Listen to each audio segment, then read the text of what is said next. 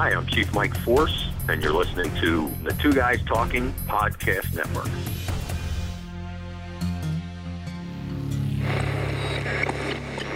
Two Guys Talking is an internet radio show podcast, providing you with complete, detailed, and always educational perspectives when it comes to television, feature films, DVDs, Blu-rays, and the hottest in online entertainment. This week, it's Two Guys Talking The Empire Strikes Back, 1980, directed by Irving Kershner. Frozen tundra was a pretty normal phrase for me. Having grown up in Chicago, then Wisconsin, frozen tundras were pretty regular. They occurred often, but in 1980, a new frozen tundra experience started something completely different in the lives of millions worldwide. It was The Empire Strikes Back, the sequel to a little movie called Star Wars. Mount your not yet frozen tauntaun. Set your expectations for super high as we speed towards Cloud City. Bring your forehead-high waiters as we head to Dagobah, and give the whole Skywalker clan a hand, because it's time for the Two Guys Talking Star Wars perspective review of The Empire Strikes Back, 1980, directed by Irving Kershner. Greetings, everybody. I'm Mike Wilkerson, one of your hosts. And I'm Chris DiGiuseppe, your other host. And I am Pat Doring, the original Grand Master Jedi. I made that up, Grand Master Jedi. You need to say host. I'm not a host. All right. He's definitely a host. There's a creature living within him. Right. He's a host. Yes. But he also has an expansive knowledge of Star Wars, and I'm so glad that you're here with us, Pat. It's a pleasure. A couple of quick housekeeping notes. The Editor Corps. The Editor Corps is a busy troop, especially as we speed toward the holidays, but something that everybody should be checking out, whether you want to edit podcasts as a podcast editor, or if you're a podcaster now and want to offload the sickeningly long, boring duty of editing your own podcast. You can do that over at editorcore.com. Everybody check out the website right now. Stop what you're doing. Well, listen to this, but open up a browser window and check out editorcore.com. They are excellent, Mike. I just have to say, editor, and see, they'll edit that right out. You know, all those words that I shouldn't be filling the time with. I totally agree with that, and so forth. Right, and so such. forth. And on and on and on. True. Check it all out. Get paid to edit and get your podcast edited over at editorcore.com. The Agents of S.H.I.E.L.D. podcast. As you guys listen to this, a new season of Agents of S.H.I.E.L.D. has launched, and man, it's spectacular. For those that haven't been paying attention, Marvel has launched not only a cavalcade of great films on the silver screen, but they also have an outstanding series called The Inhumans. Just kidding. I was going to say, The wait a Inhumans minute. was terrible. Yeah. But what is excellent, and has been excellent consistently for now almost 4 complete seasons, is the Agents of S.H.I.E.L.D. on ABC/Hulu streaming. For those of you that have not jumped on, a great place to go and catch up is the Agents of S.H.I.E.L.D. podcast. It's the complete, detailed, and always educational review of each and every episode of Marvel's Agents of S.H.I.E.L.D. on ABC. Check that out right now over at agentsofshield.tv for really some of the best dialogue, not only about what you see on the television program, but how you are effectively spending your time and learning more about quality television and why it's quality television during the Agents of S.H.I.E.L.D. podcast. agentsofshield.tv. Enough of paying the bills and spreading the butter around the network. It's time for the Two Guys Talking Star Wars perspective review of 1980's The Empire Strikes Back, directed by Irving Kershner.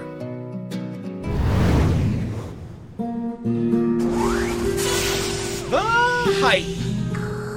My goodness. You talk about the original onset of hype for just about anything.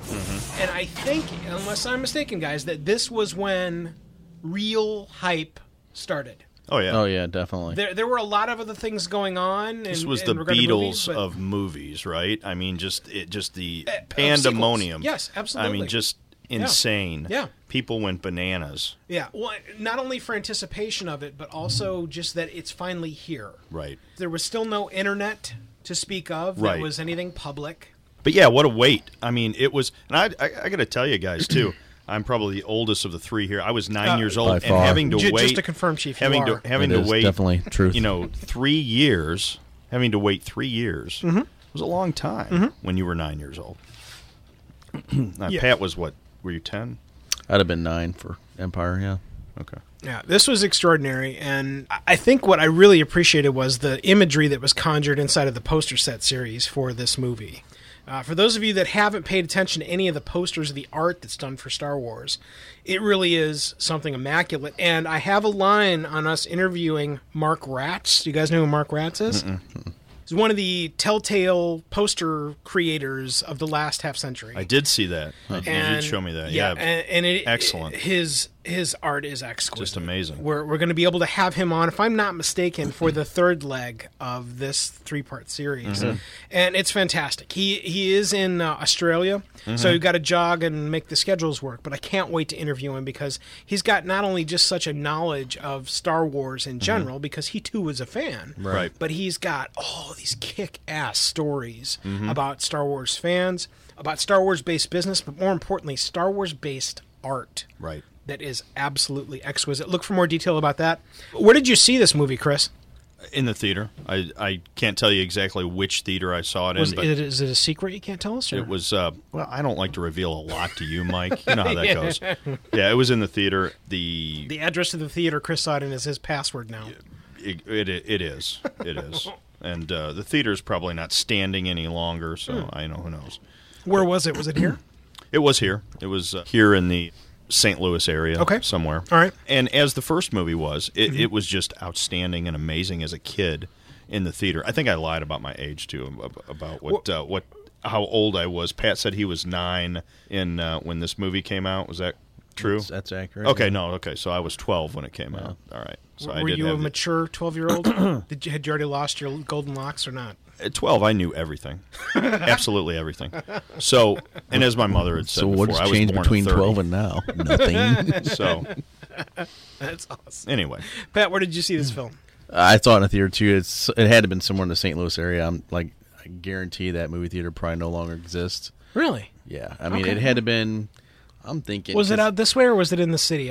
Did you grow up this way? I grew up in a small town with cows and whatnot, but no. So I saw it on the side of the barn. No, it had to have been. I don't think there was any movie theaters in St. Charles County when it had to have been somewhere. That's in St. what I'm Louis trying County. to figure out too. I grew up out here in the St. Peters area, and I'm not sure if there were movie theaters out here. It was very rural. Yeah, back in the late 70s, early 80s. I can't remember a movie theater out here. One of my co-hosts that does a lot of other reviews with me, his name is David Crete, and he did not only the True Blood reviews with us, but he's done a variety of other Marvel pictures and all kinds of stuff. And he always talks about the St. Charles 18 Cine, right up there off of Highway 94 in St. Charles proper. And I mean, he talks about that like forever, and it just has continued to grow and get more theaters and space and back in that day. I think it probably would have been at a mall, one of the malls that they had the movie theaters at. It was one of the older malls. It was probably down there in St. Louis County somewhere where I had seen it, and probably most likely where Pat had seen it, because there wasn't anything out this Interesting. way. It's funny that you mentioned malls, because I too saw this in a mall.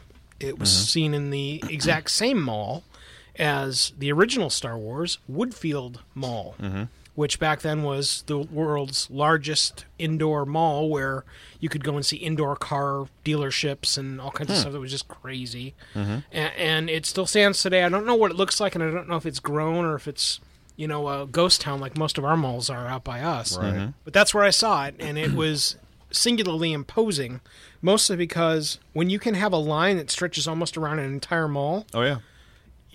Something's going on. Yeah. Right, yeah. It's impressive. And that's where we ask you guys, where did you guys see this movie? The sequel to Star Wars, The Empire Strikes Back, 1980, directed by Irving Kershner. Let us know where you saw this movie by going to our website over at 2GuysTalkingStarWars.com. Click on the right-hand side of the page, fill out the quick web form, and let us know what you think. You can also go and check us over on Facebook. In fact, that's probably a better place to talk about it, because you can link back to your city and what used to be inside your town pages that they've now made for, I think, just about every town in America. Right. Yeah. Money. Mike Wilkerson's favorite segment inside of just about every single perspective review we have. Not, of course, because I like money, but because of the guesses that we get from the co-hosts. This one will follow suit, I have a feeling, unless, of course, Pat's cheated again. Mm-hmm. But let's give it a shot. We're looking for the domestic number for this film. That's going to be from then to now. And, Chris, your number is? $750 million. $750 million. Pat, what do you got? I'm going to go 600. $600 million for Pat. I'm going to guess about $290 million. Oh, look, Mike Wilkerson is exactly right. Wow, that's amazing. Isn't that amazing? It's not $290 million even.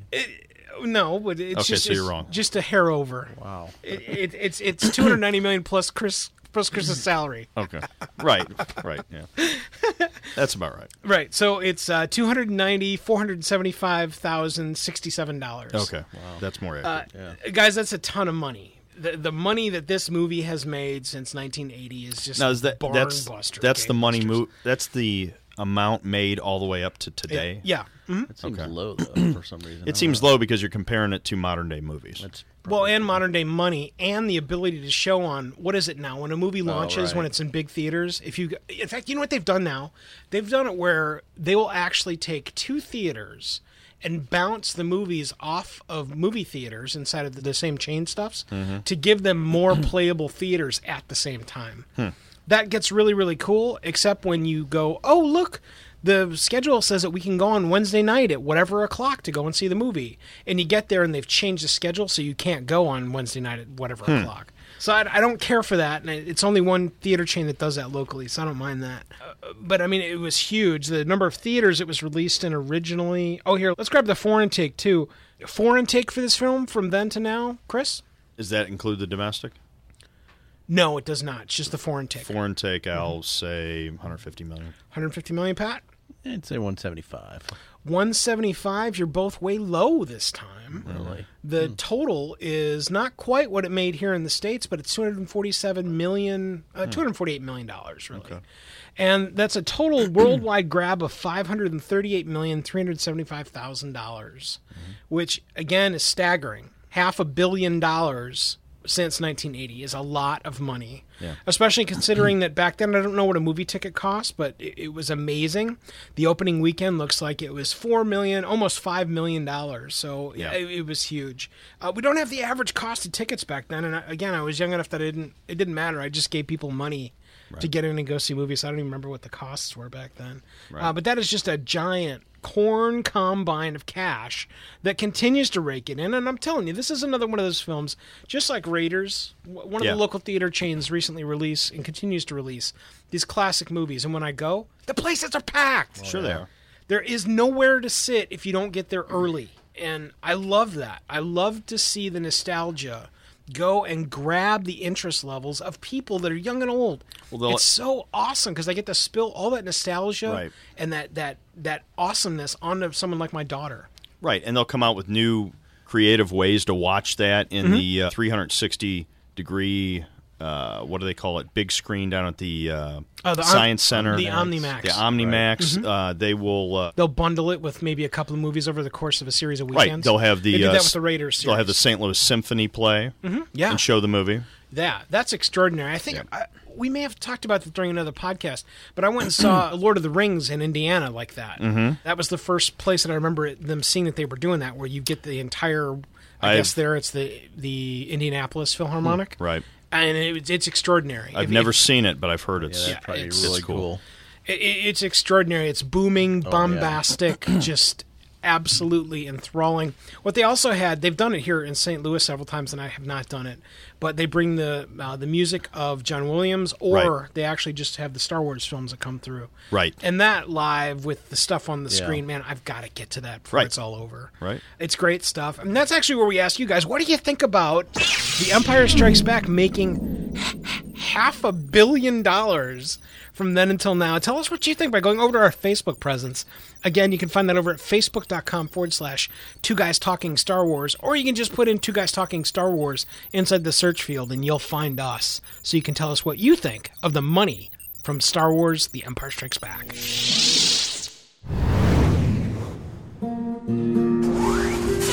The good. I know we only plot out 3 hours for this show, so we better get started. Oh, yeah. Absolutely. Every film that we watch, without mentioning Justice has goods, and we definitely. have a cavalcade of stuff to talk about inside this one. Chris, why don't you start? Let's just start out with some of the nostalgic things right at the beginning.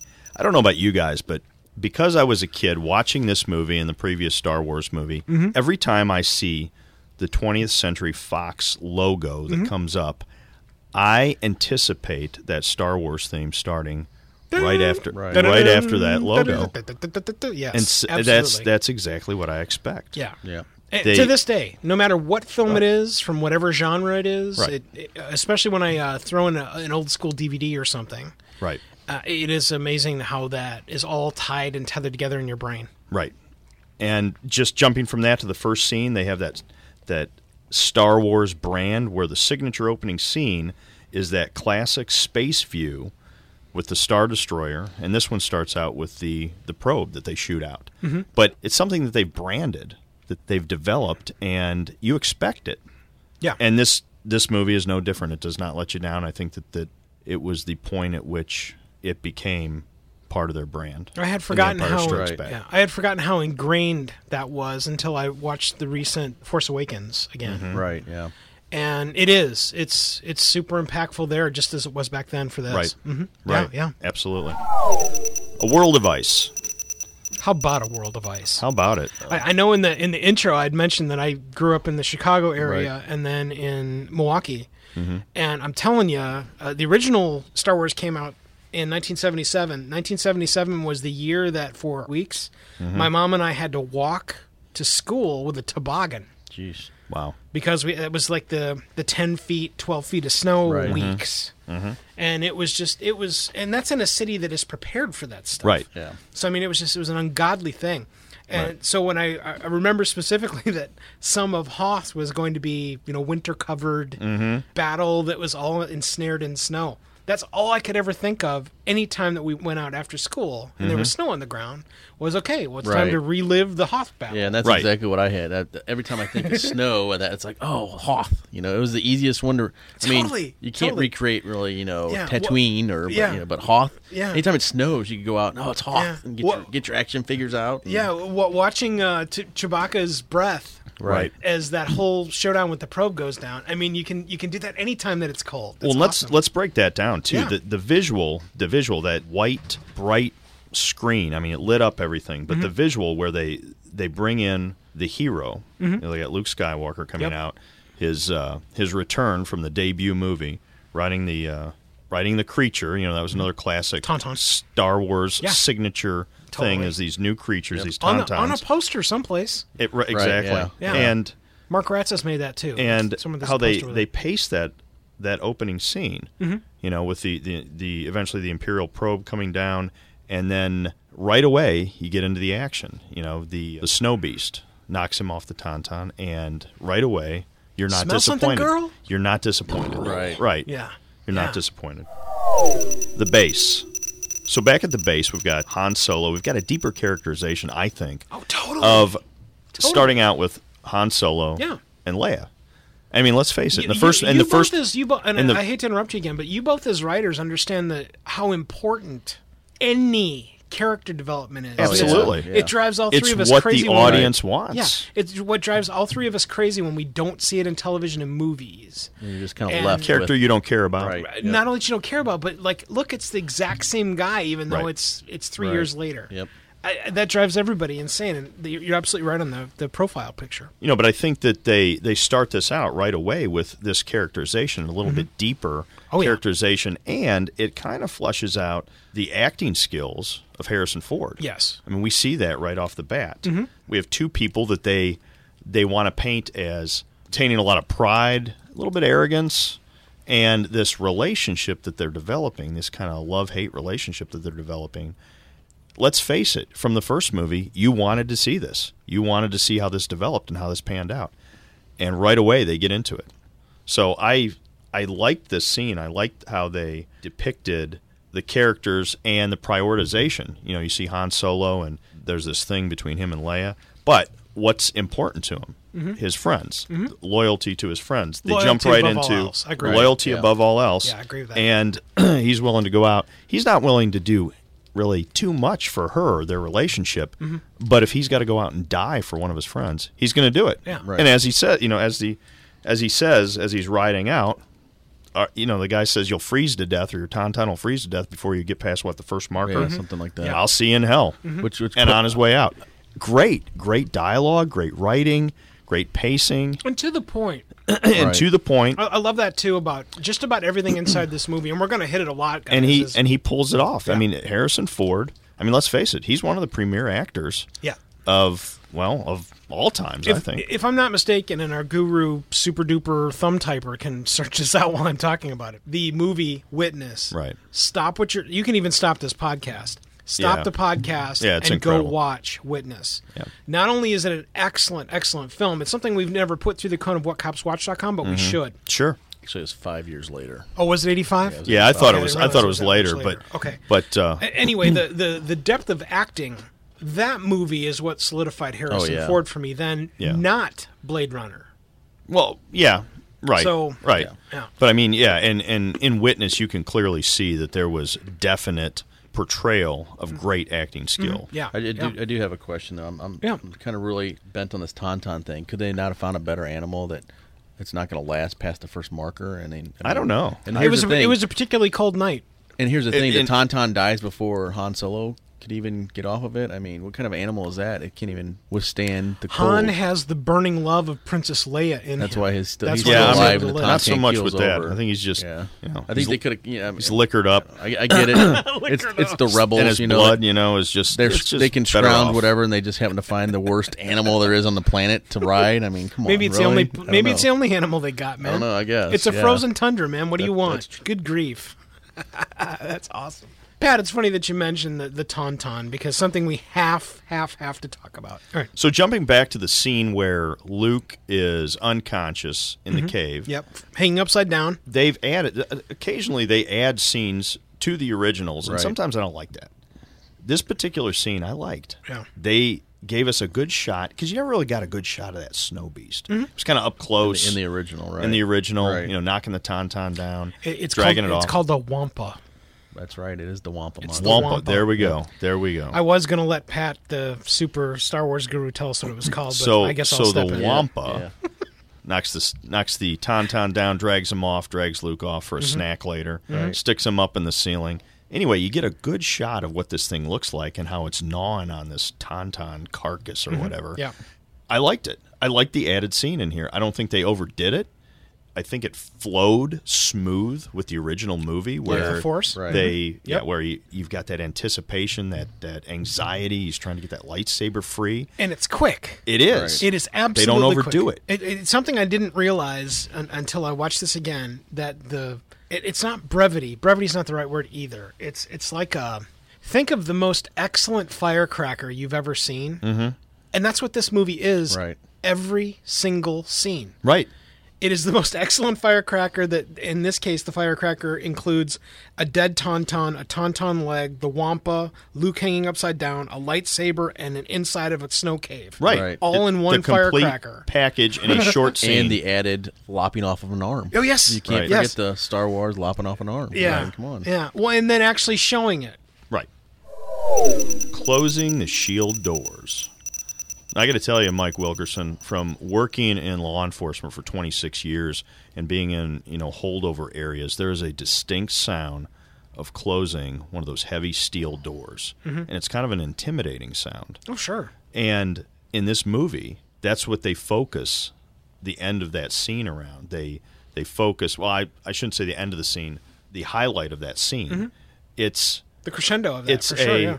It's a statement without any words being said. Well, actually, there's a sound, though, and I'll bet you that while you probably closed the station doors and it makes the sound, Pat's probably over in the corner making the Chewbacca sound, right? Yeah, and the way that they put that Chewbacca together, cry. the pacing that they did, the structure that they did with that scene was outstanding. Yeah. They had the lead up, the sound of the base doors closing, but the lead up of C-3PO throwing out the odds of survival, the inevitable doom and death, this great drama and pacing, and then bang, the doors slam together, and you get this cry from Chewbacca, and it was great. It was a great scene, the way that they wrote that out, the way that they paced it, and the way they pulled it off. It's tremendous. And I know we've talked about sequential storytelling in a variety of different things that we've done via WhatCopsWatch.com and 2GuysTalking. And what this reminds me of is very much do you guys remember the second Toy Story film? Toy Story 2? Yeah. Right. Okay, well, in there is a depiction of exactly what this is, but it's done in Toy Story 2 terms. Mm-hmm. It's after they meet Jessie, and they suddenly find this cache of videotapes that are the old shows, and they have Woody and Woody's horse riding off the edge of a cliff, and we'll be back next week. Right. That's also what's inside of...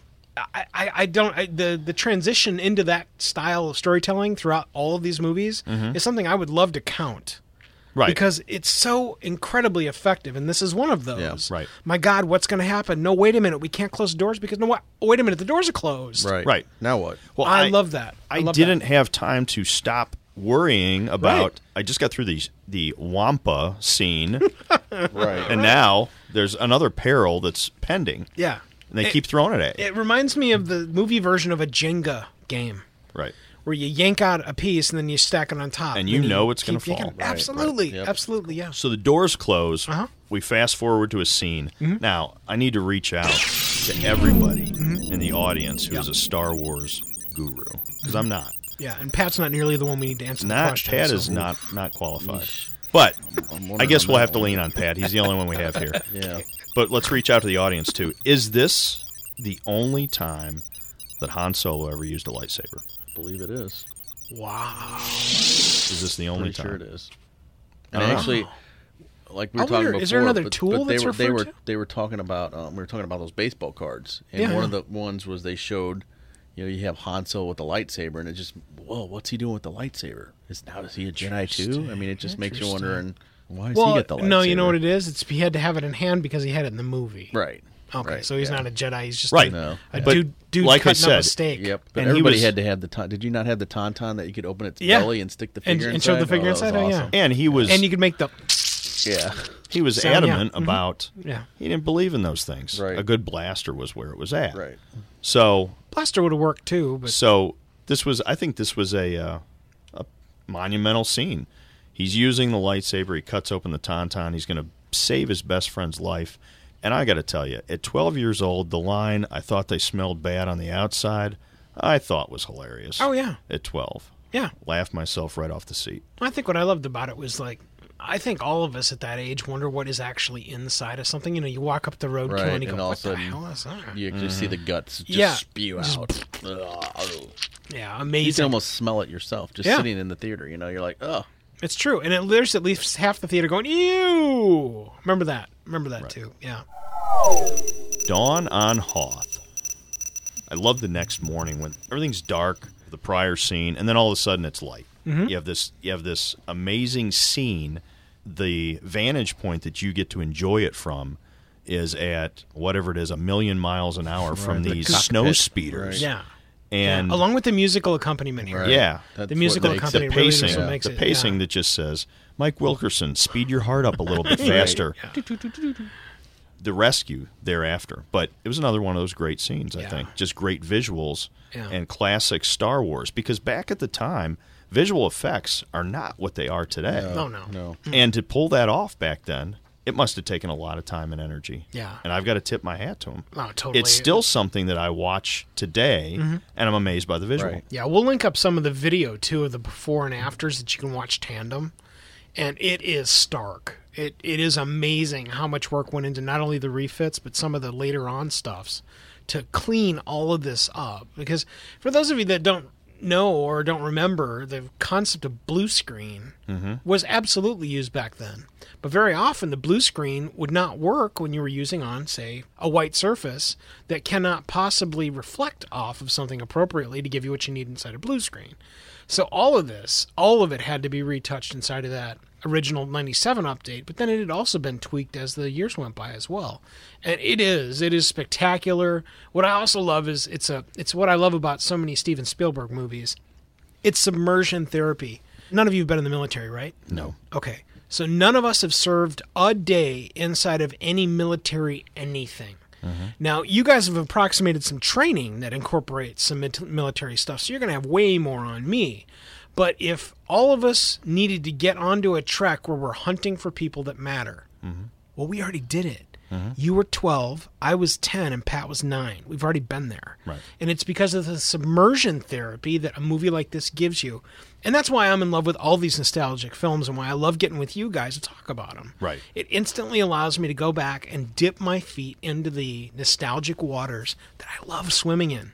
And I have to mention, too, I don't know if you guys noticed this, and maybe I'm just, I don't know, late to the party here, but the call sign of that speeder was Rogue 2. And I didn't know that. I didn't notice that until I watched this again for the 4,000th time to review during this podcast. So Rogue 2, as we reviewed Rogue 1, Right.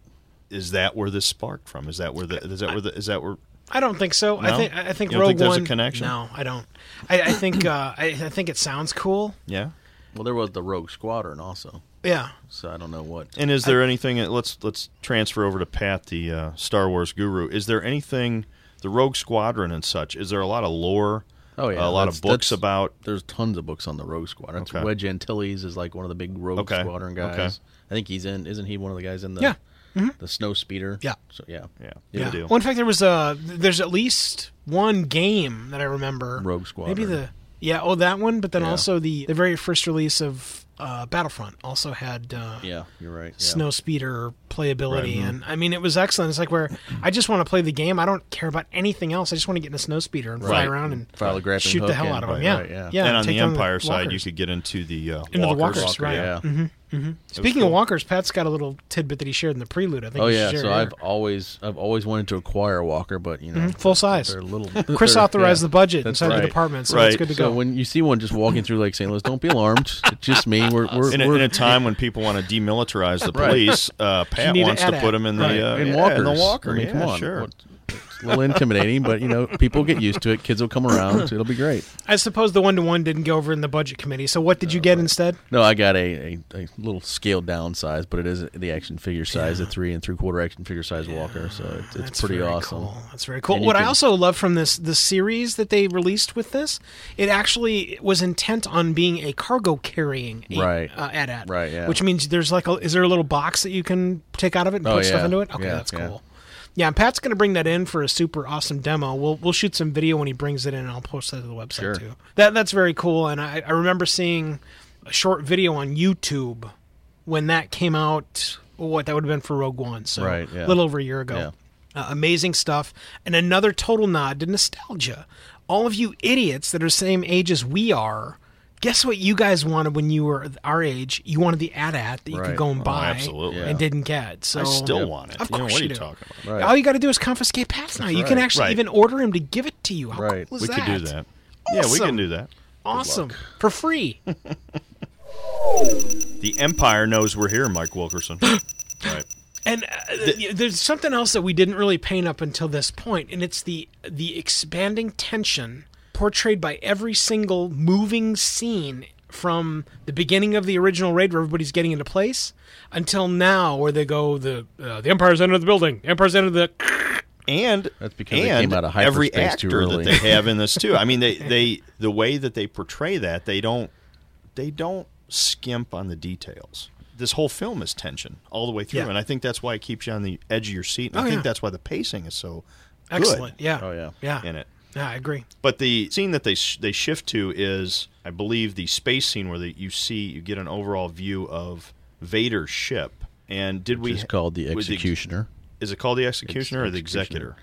I think it's the Executioner. Okay, we'll go with Pat. Hold 'cause on. he's the expert. I will He's fact going to go check look it up Okay, now. fact check that. it. I think it is the Executioner. But if Are you going to thought- pull open the Pat Facts app? If- What are you going Yes. to... Okay, It's just the Star checking. Wars for me. If you thought the regular Star Destroyer was big, this thing is massive. It's like Huge. a triangular city. Yeah.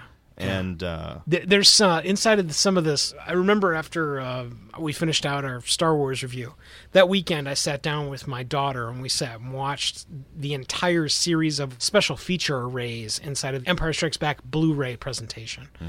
It is stellar. Yeah. The only thing that's more stellar is the commentary that's provided on that disc. Those of you that have not partaken, you really do need to take the time and listen to all the commentaries, even of those incredibly bad prequel movies by George Lucas and the crew that make those films, because those will help you understand what they were trying to do, and many of the intents that were there, but that just weren't realistically pulled off. Their thought This process is saying it's going the through, executioner. Executioner. Got it. Okay, got it. Thank you for the Yes, clarification. no problem. Perfect. So, Pat, what do you think about that choking scene? We know now the Empire knows. Probably looked like well, work, The didn't rebels it, Pat? know the Empire's here, but the rebels also know the Empire's there because of old Admiral Oswald, I believe, came out of hyperspace too early. And, not a good thing to do if you're underneath, Lord Darth Vader, is to mess up. Yeah. Well, what happens? You get demoted, right? Well, you don't get demoted. You get force choked. The guy below you gets promoted, which I'm not sure that guy was real happy about, No, since he was none of standing them right are. next to a guy who just got force That choked. might be what we have to do with Pat Just when he force- screws up the budget. Force choke. It may work. And then there would be someone else that's promoted. Awesome. Right next to Pat. Promotion from within. Right. Right. Promotion from Worked within. out great. Isn't it funny how that's kind of become just kind of the offhanded, backhanded joke? Dude, don't screw up, okay? Well, what do you mean? Oh, Right. Right. isn't that funny? That's very funny. And you expect it.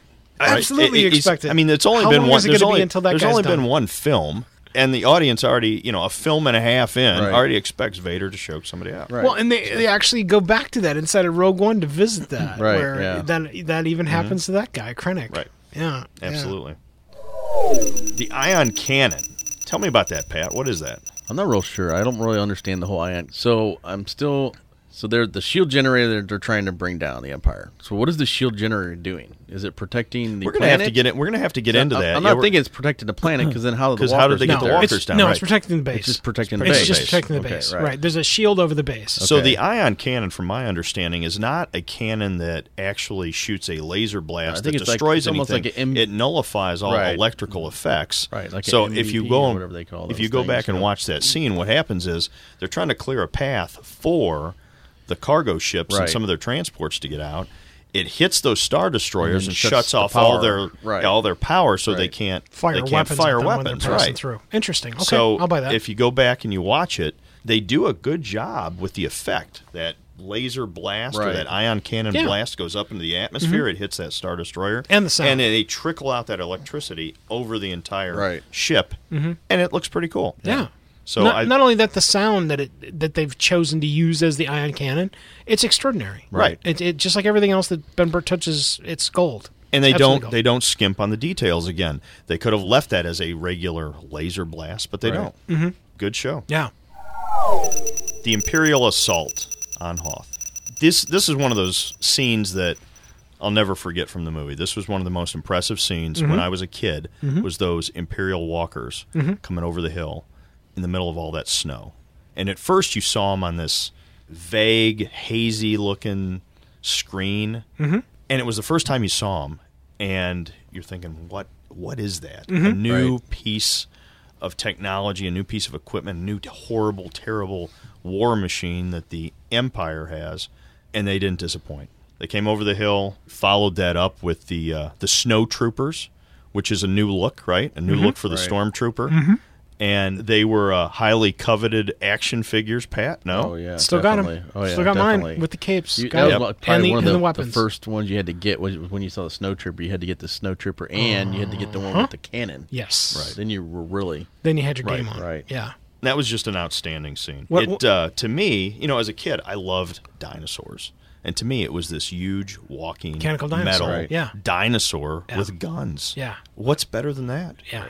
Very few things are better than that. And we were talking about it earlier. It just seemed like, for some reason, I thought this was like one of the longest battle scenes. You're just thinking, when we remember Hoth, like, oh, it was like this long battle. And when you really look back, it's not very long at all. It's really pretty Yeah. short. It's really pretty short in the movie, but it just felt like it was an epic battle. And There were it so many just things went to on, take in, you know? I think. Right, yeah. Isn't it funny? So many visuals. I know you guys like history, but I don't think you guys are steeped in history, because I know I'm not. Right. But isn't it funny that when we read about classic battles, in particular like the ones not in the Civil War, but especially now modern battles, Right. where they're not very long at all. Oh, Right, no. yeah. They can last from between minutes to a series of hours. Yeah. And it's all advanced And technology. It's beyond advanced technology. And I think what I really loved about this, I don't remember a movie before this where it would give you... I remember movies that would give you the cone of a series of binoculars, but I don't remember a movie before this one where it would give you a series of binoculars where it would have the digital readouts on the binoculars, but then it would also give you like you're zooming into the wrong place, and then as you zoom it back out, you suddenly realize what the hell you're looking at. This was the first time that I remember that. Right. Because they've re-emulated it in just about every single game that's been made. And it's totally intentional. It absolutely evokes back to this moment. Right. And, it's awesome. To set a precedence throughout this movie, there are so many scenes in this movie, and I think we need to, as we go through, highlight them, that are things that set a precedence to be mentioned, mimicked, even made fun of at times in other movies. Oh, yeah. Definitely. Star Wars sets a tone throughout this movie, and we'll get to some of those scenes because I think that it's important to highlight them. How many other times are those used in different movies from here on out? So it was not just a trendsetter, it was an entire movement. Yeah. I think it moved the generation back then. I think it continues to move generations. If you look at any of the new games that have been put out, whether it's just a map or it's a piece of, as we record this, just recently, in prelude to the next Star Wars film, they've had something called Battlefront 2 released. Right. And that is the revisit to the land of being, insert name of whatever the hell you want to play, whether it's something on the robot side, whether it's something on the Empire side, or something on the Rebel side. And I find it extraordinary that they can jump back to any single one of these people lookalikes, and you are now instantly submerged into this environment that's created that everybody wishes they could don an outfit and play in. Oh, yeah. If we could stop the podcast right now and go play in one environment that was Star Wars based, Hoth. Which environment is it? Definitely. It's definitively Hoth. Absolutely. Yeah. It's not Tatooine. No. I think the only thing that might come close for me is that the final lightsaber battle with Luke and Darth.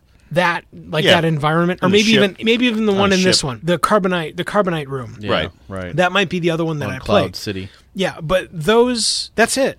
There's nothing else that somebody wants to go and baptize themselves in. That's how impeccable the memory is for Hoth inside of all of this. Yeah, and there were some distinctive settings, like you mentioned, the ship setting.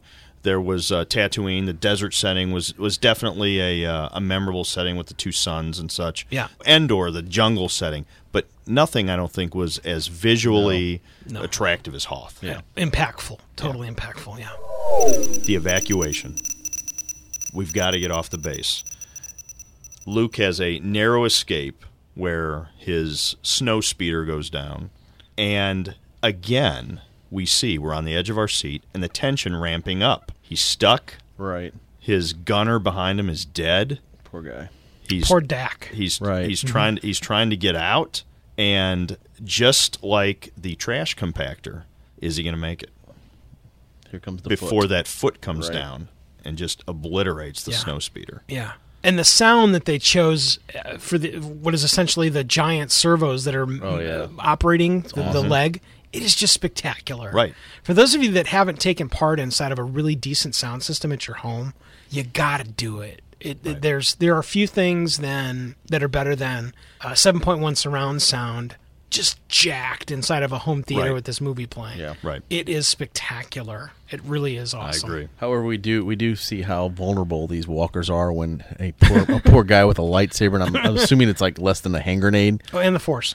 Oh, okay, yeah. So he Force imploded the hand grenade inside the walker, which made it crush its own skull, I guess. Right. Okay. Right. I'll buy it. Everything does blow up when it hits the ground. Yeah. Right. Well, and also from the However, inside. the snow speeder could not deflect the armor, but we'll just go with the lightsaber. I don't know. I don't know that I'm not buying it. I've got to hand it to the walkers that they could even hit a speeder. Frankly, right? I mean, it's not like they're moving slow. They knocked several of them out. Yeah. Huge. Fairly, yeah. Good scene. And progressing forward with the evacuation, I think one of the most epic scenes is the entrance of Darth Vader into the base. Oh yeah. It's got to be. And that's where you kind of really get to see the snowtroopers is when, they all come running in and you're like, whoa, who are these guys? And then all of a sudden, here comes Vader. Setting up the pseudo MG-42, whatever the hell it's called inside of Star Wars. A different look to the classic Stormtrooper and a great look. And skill set. Yeah. Right. They're not just people that walk around getting shot to death. Right. Right. It was spectacular, and you couple this with the whole the Empire's inside the base, the Empire's in the. Right. It is spectacular. It is. Again, it's nostalgic invoking so much that I just bubble when I think about it. And that's where we switch over and we start to talk about The Empire Strikes Back is really a highlight of the villains in this series. And it's the number 2. It's the second movie that was made, and it's kind of a highlight of the villains. Oh, yeah, you got the bounty hunters, you got the new snow troopers. And speaking of that, that's where we're going to do our top 10 list from 10 to 1 of the most evil and vile villains through the Star Wars series. That sounds like fun. And it's movies only. Right. But it's any of the villains. Mm-hmm. And it's based on who is the most evil and vile and vicious villain throughout the entire Star Wars series. So with that, I hope both of you have your lists together. I'm ready. And I hope I can find mine. The top 10 most vile and evil villains. What do you got, Mike Wilkerson? Number 10. We're looking for evil and number vile. 1 being the most evil and vile throughout the entire movie series. I'm going to give the abstract vision of evil, and whoops, I forgot about those. This is villains. only your 10th now, so don't Right. overdo it here. So I'm going to It's go number 10. the garbage compactor monster. All right, garbage compactor monster. Who Definitely evil, but geez, the dude's just hungry. Come on, man. Yeah, I mean, it's not that bad. What do you got? You know, Pat? I was going to go with something different, but you kind of inspired me on that one. I'm going to go with the Sarlacc pit. Oh, the Sarlacc pit. Yeah, Yeah. Sarlacc pit, pit, yeah. all right. I mean, come on, it ate up Boba Fett. How more evil and vile can you be? I mean, that right Too there. cool. No, I agree with that. I mean, it's And hey, what kind of an a-hole digest you for 1,000 years? Right, yeah. Thanks, man. yeah. My number great. 10 is Orson Krennic in Rogue One, right?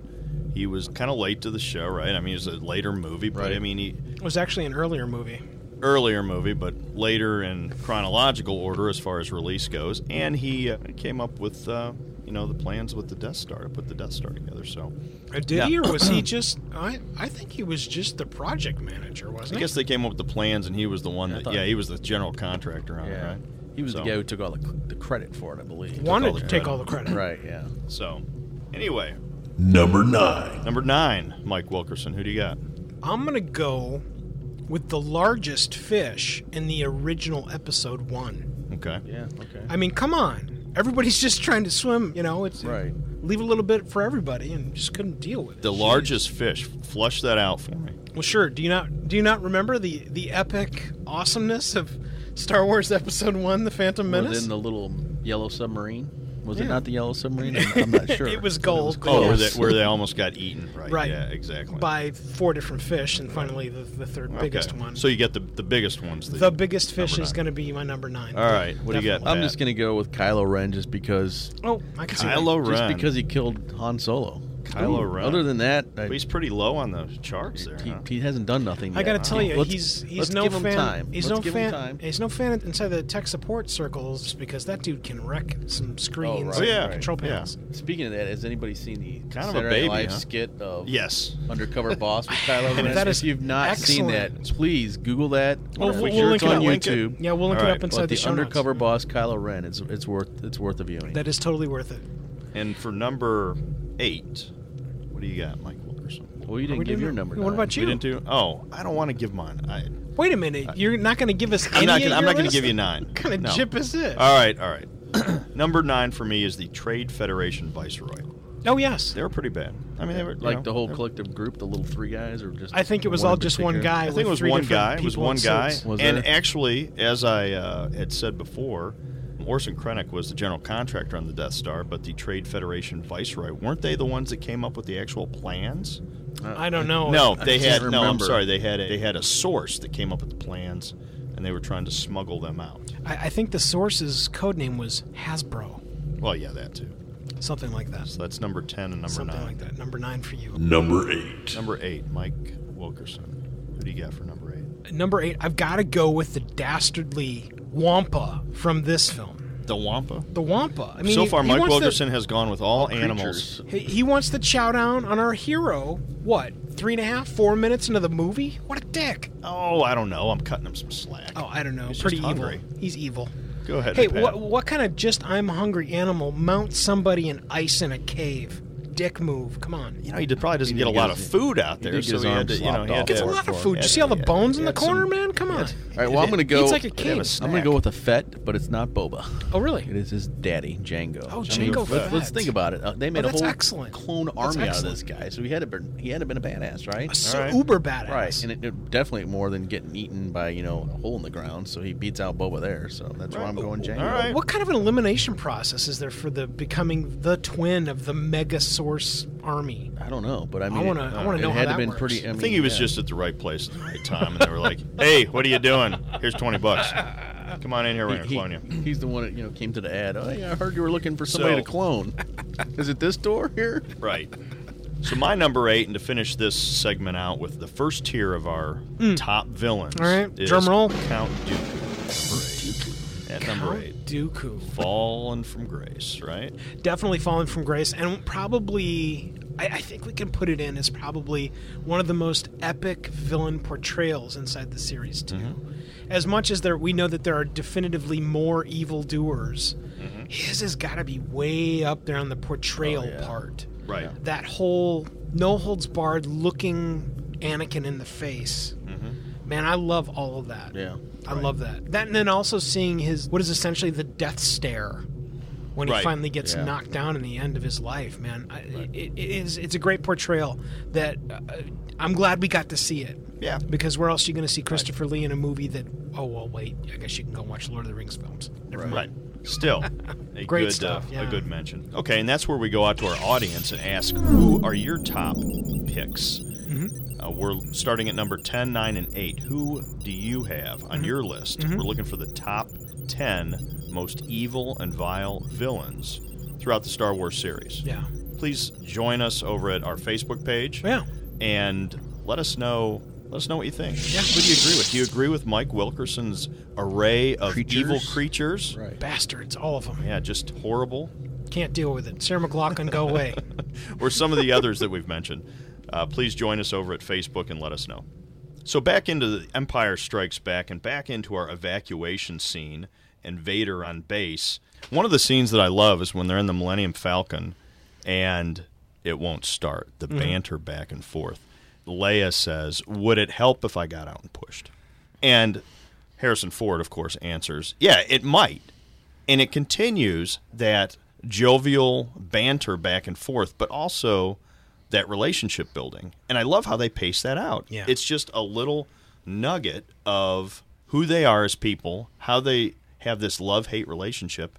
And I think it's something that the audience wants as this little sidebar story. It's also sparking the relationship. Yeah. Pat, I don't know your wife well enough, and Chris, I've only met your wife a couple times. But what I know I've got inside of my wife is something that is very Leia-based. Oh, definitely. The banter.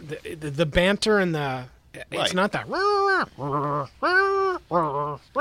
but it's where there's a play. It's like a couple of dogs on the chew toy, one on each side. Right. We absolutely have that, and I looking back on it now, right. Maybe it is a revelation that this is what helped establish some of that. What I want. And you two are just going at it back and forth. Why don't you just admit that you like each other and get it over with? Yeah. And it continues as we go on. We see that this scene evolves. Luke takes off to Dagobah. Han and Leia are running from the Empire, and they enter this asteroid field. But let's go back to now. Let's go back. The Empire had the blockade of the planet, correct? Yes. How does everybody get out? Hold on, let's save that for the bads. It's magic. We'll save that for the bads. It's movie magic. All right, press pause on that. Bad. Like I said, as we go on with the scene, Han and Leia are running from the Empire. Luke's taken off to Dagobah, and they get to they split these two major loops. The split in the plot. And as I've told you before, Mike Wilkerson, one of the things that I look for in great writing is, can you open loops and close them? And the writers of The Empire Strikes Back aren't afraid to do that. Right. I'll take you in two different directions. They're coming up on this asteroid field. They continue with the good writing and the good dialogue. So you wanted to be around when I made a mistake. This could be it, sweetheart. Take a look. It was a great piece of dialogue. Yeah. And who can pull that off?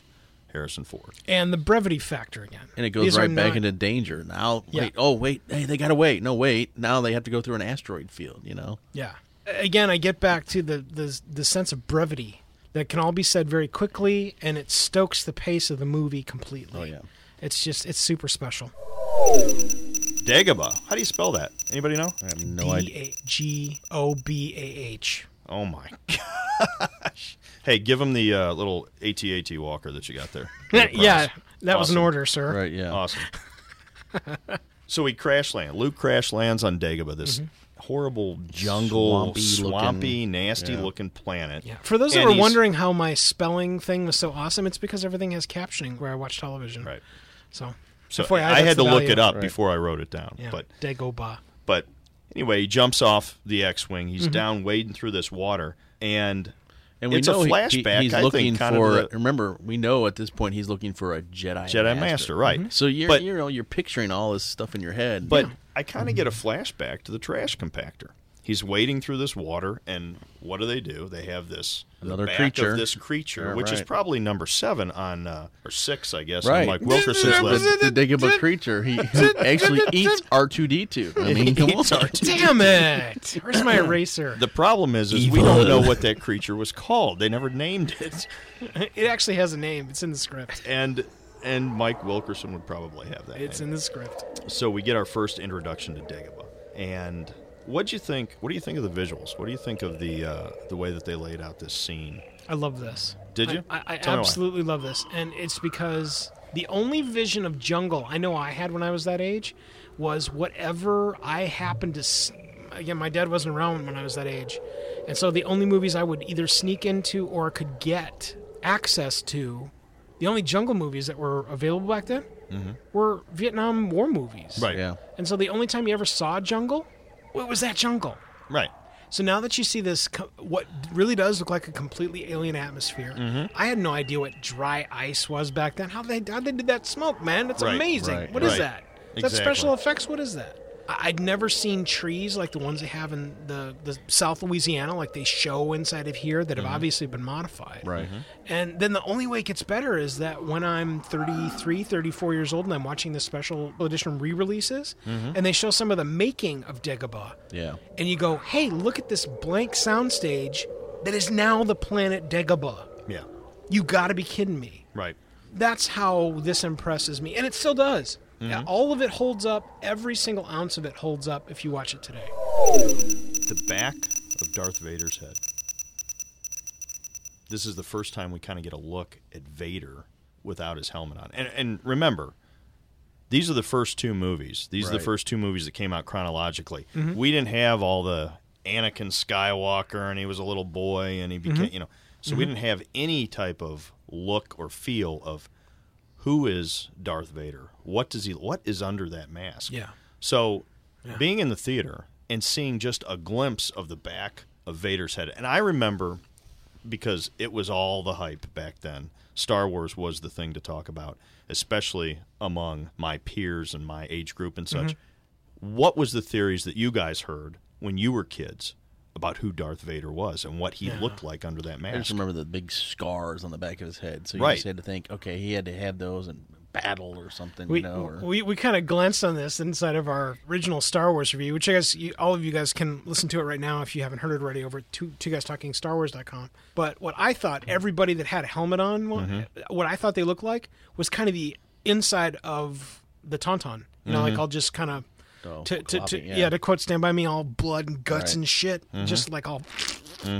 That's what I thought was inside Right. Darth Vader's head, because who knows? And once you saw this scene where they were showing his helmet going back on, did that solidify that maybe you were correct? No, it made it even more mysterious, because it's like, wait a second, I got to see the front, because I Right, got to right. know. Right. So the rumor went around when I was younger, I remember, hey, he had fallen in a volcano, he had this, he had that. And I don't know where they got that from, but I had this depiction of somebody who was burned or I think it had something to scarred do with or whatnot. there was like a trade of Empire Strikes Back, like a comic version, but it was like a big, thicker trade that actually came out before the movie, and I think that was in. So it had some I think it had hints in there. something mentioning that Vader had fallen in a volcano or something to that Right. effect. Because the piece of the novelization for Return of the Jedi, it actually has the description, not like it turned out inside of the Right. third film, Yeah. but it has something way more like, look at the crater of a volcano, Right, blah, blah, yeah. blah. Right. And it's I remember reading it. I even remember the room that I was in when I was reading that book.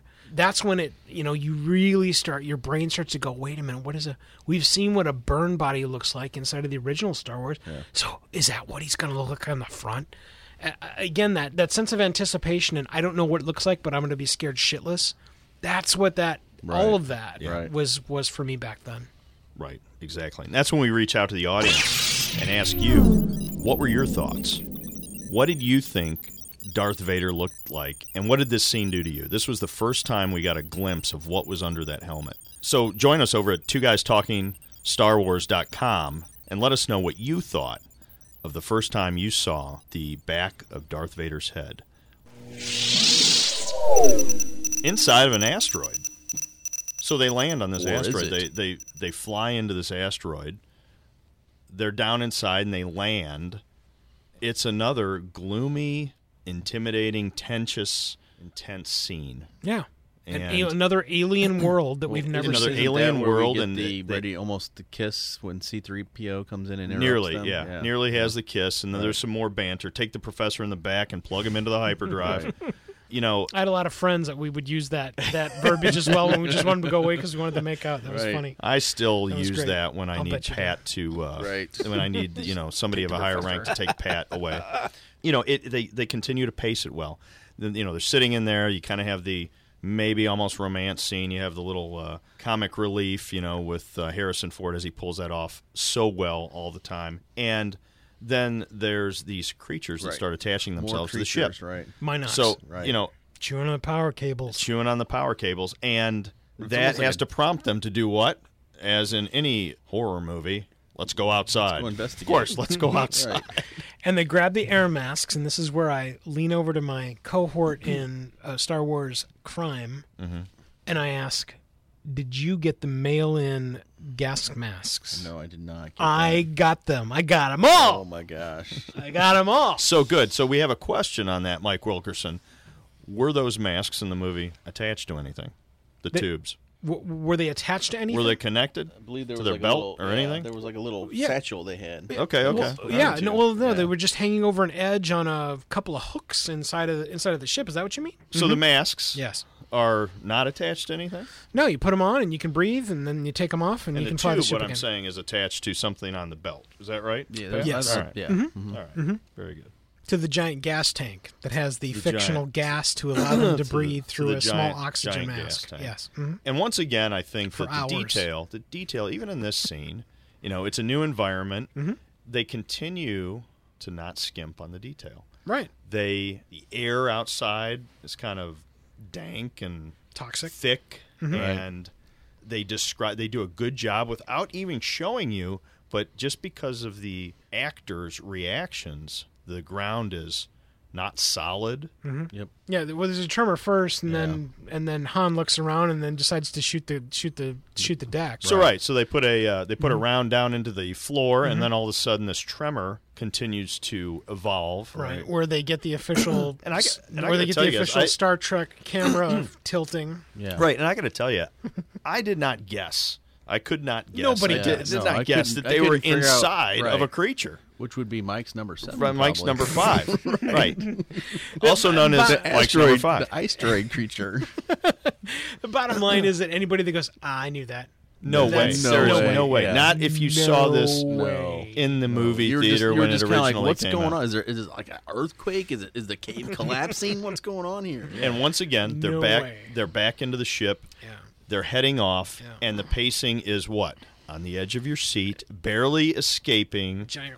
Right. Yeah. And The then you jaws see of the huge death. teeth, and what?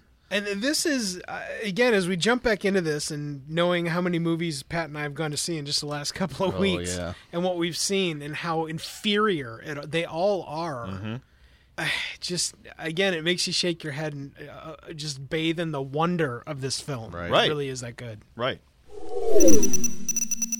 The annoying little green guy. Now, Pat kind of rounded this out in the beginning. Luke comes down. He's at Dagobah, and he's looking for who? A Jedi Master. Great Jedi Master. So everybody's picturing this guy in their head who they're thinking, and I'm I'm thinking John Wayne, something like that. I'm thinking Pat Doring, right? Yeah, I've got a picture of Pat. We're gonna put that up too. A picture of Pat in his Jedi robes. A deal. We're gonna link to that. Everybody can go over to the website, right? Yeah. At 2GuysTalkingStarWars.com and see Pat in his Jedi robes, and that's who I'm looking for. A great Jedi master. Exactly. And once again, as we just talked about that last scene, where I would have never guessed. No. It had me. It's this Right. small Who's this little creature? annoying green Right, creature comes out, and he's just another part of the jungle. Right. I'm thrown. And I give kudos to writers and those who set this scene up for misleading me. Now, I was 12, but still, I thought it was an outstanding portrayal of pacing and writing and throwing a loop in there. What'll kill you, though, on all of this is that it is a movie that was released almost 40 years ago. Yeah. That shows you exactly what could have been from all of the other movies that have annoying little characters. Right. Because in this was the annoying character. Yep. But he had depth. Not only did he have depth, but then there was an evolution, a metamorphosis of what the character was. Right. And that's something that you couldn't really vault onto anything. I would say really anything. We've seen a couple of other characters that have had some depth that are alien characters. The most recent one I can think of inside of is A Force Awakens. Force Awakens, it's the little orange lady that is With the big reciprocal eyes. with the big eyeglasses. Yeah, I agree. She's good. She's good because of the dialogue and the time that they spent enhancing that character. Right, but then also all of the hallmarks that are paid homage to by her, by the dialogue, people speaking to her that evoke this. Right. And right off the bat, the way that they introduce Yoda is after the misleading introduction of this annoying little green guy, they get into the great wisdom of Yoda. And right off the bat, where they insert Luke, the young, soon-to-be Jedi that doesn't know anything, he's this kid who says, I'm looking for a great warrior, and the response that wars don't make one great is the introduction of Yoda. Hey, you know what? This is the great warrior. This is what I look like, but you are misjudging what you see. Right. And that was the whole emphasis of this character. Oh, yeah. And that's what they continue to portray with this character. They do. And I loved it. As well with all of the Jedi. In fact, this is the sweet irony. I was talking to a guy about a project recently. He was talking about something called the 5 pillars of something that he's developing that is irrelevant to what we're talking about. But when he mentioned 5 pillars, I instantly thought back to the Jedi Council, because that is also 5 pillars. Yeah. And for those of you that don't know what the 3 pillars and then 5 pillars is based on, it's based on... Question mark to either of you? Islamic faith. I was going to say the 5 pillars of Islam is the only thing I would think of. Islamic faith. Okay. And so the sweet irony now of, again, 40 plus years later, where you say anything that is the word Islam or... Right. And it's all absolute taboo stuffs. But that they're willing to stretch into something existential to provide you so much common sense inside of a character that is a puppet with a dude's arm up its butt. Yeah. I love that. I love that they're able to take a character that is, for all intents and purposes, a sock puppet. Right. And make one of the most epic, educational hero characters of all movie time. Right.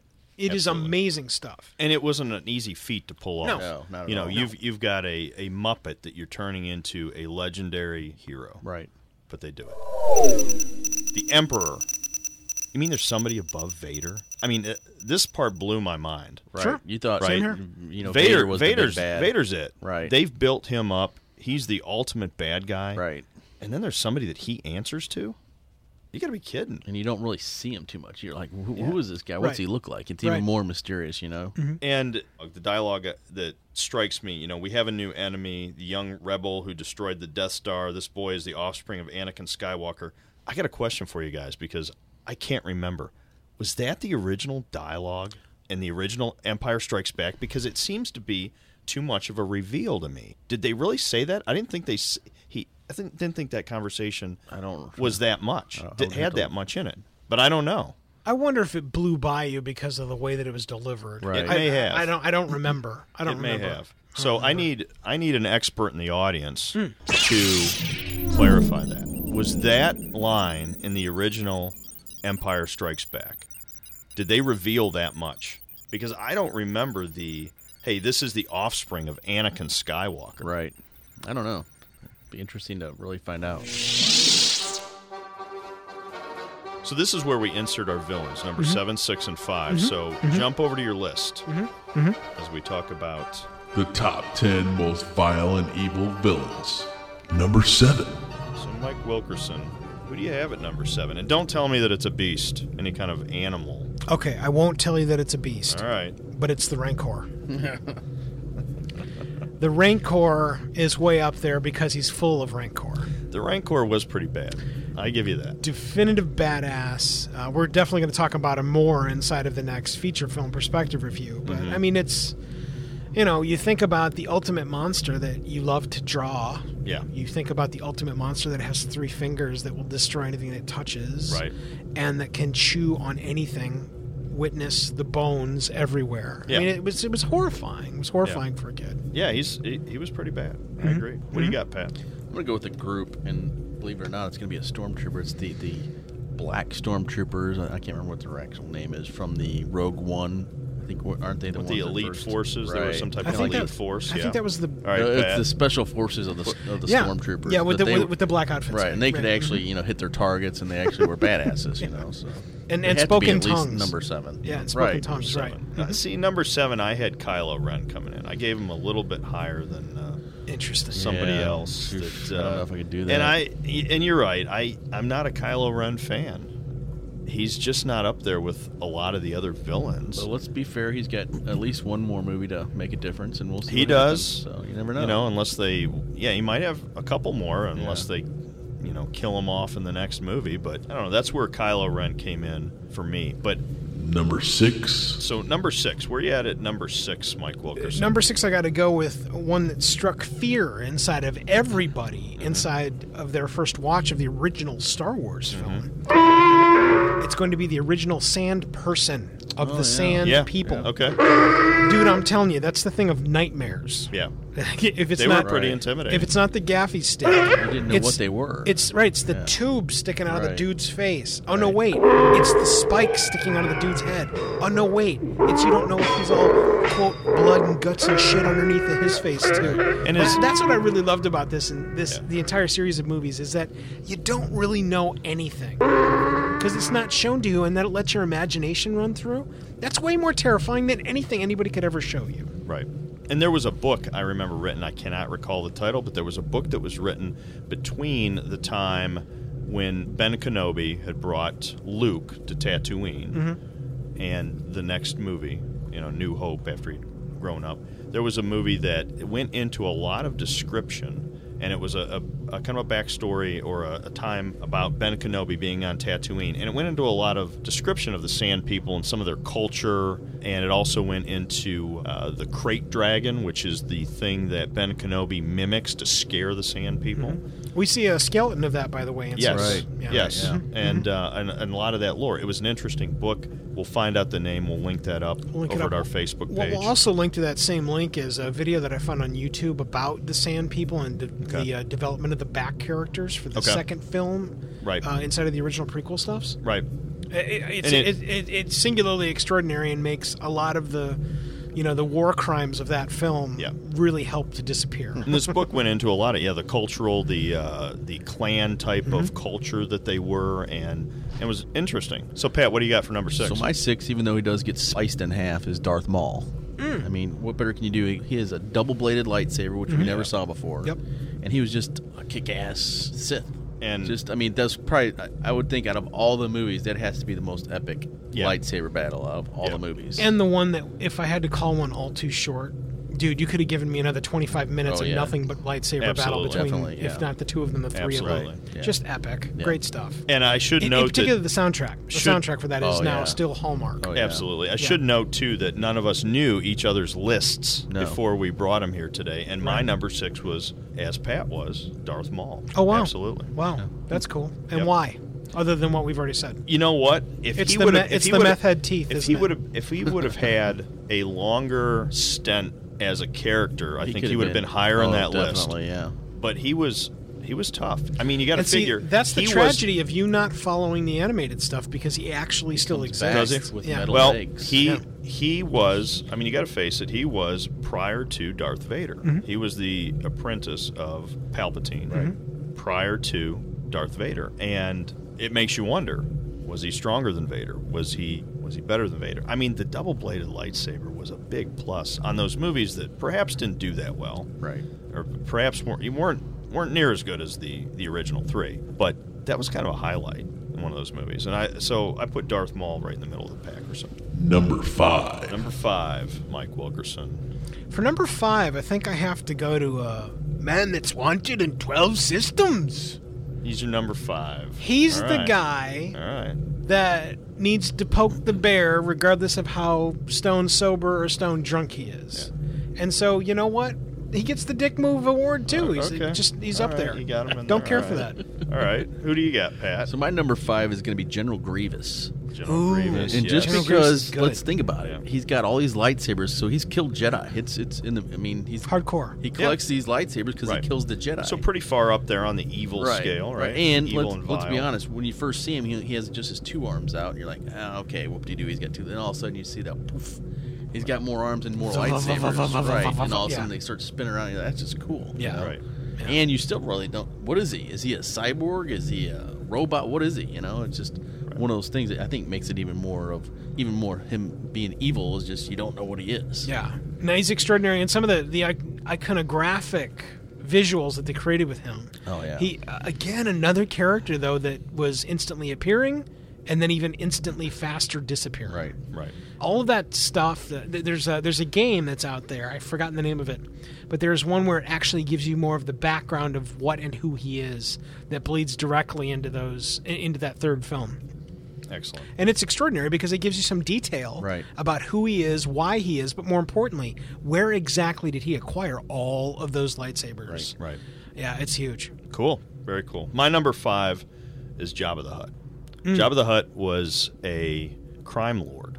A vile and vicious crime lord. And throughout a lot of the games, a lot of the books and such, it really flushes out that how bad he was. Yeah. He was bad. A slaver and a profiteer on many different levels of corruption. And I don't know if you get that necessarily from the movies. But you do have to give Jawa some props. He did put out probably one of the most iconic costumes out there was the slave Leia. Well, okay, we'll give that one to Pat. Come on. I think I have to. Fortunately, we I have do to not launch have. my Photoshop skills. We do not have a on picture. Pat We and don't have a I think picture. we will of pass Pat on in that the, one. in Definitely that outfit, pass. but fortunately, we don't have that. Anyway, that's number 7, 6, and 5, and that's where we reach out to you, the audience. Tell us who you have at number 7, 6, and 5 on the most evil and vile villains in the Star Wars series at 2GuysTalkingStarWars.com. The Great Jedi Master. We're back on Dagobah. We're talking to Yoda. And we're talking as much anger in him like his father. 800 years have I trained. A whole lot of history we go back into of who this great Jedi Master is and was. The wisdom of Yoda. It's the center of the characterization of what they wanted to depict. What do you think of that, Mike Wilkerson? I love it all, mostly because this was the time in history that I was so incredibly steeped in Dungeons & Dragons play, it would make both of your heads spin. Oh, I was there too. I agree. The creation not only of stories and universe for Dungeons & Dragons stuffs galore that followed me into my late 30s is just extraordinary. And I have to tell you that a lot of it was based on a lot of the little inspirations and curious query things that were mentioned inside of not the first one, but just the second one. And it's because they're able to, in a matter of seconds, stack all of this history that instantly makes you curious, that makes something that you must now somehow dig into. And it was the Oedipus for everything book-based inside of Star Wars. Oh, yeah. At some point, when the movie's finished, somebody got back to their car and they go, that was kick-ass. But what happened when... And then you got to fill in the flavors. Right. And the only way that you can fill in the flavors is, one, if you get the writing skill or the imagination and know somebody that can write. Right. And there were people. I don't know when the first Star Wars book was published, but my guess is that it was after this film. I don't think it was beforehand. Probably not. That would be interesting to find out. Yeah.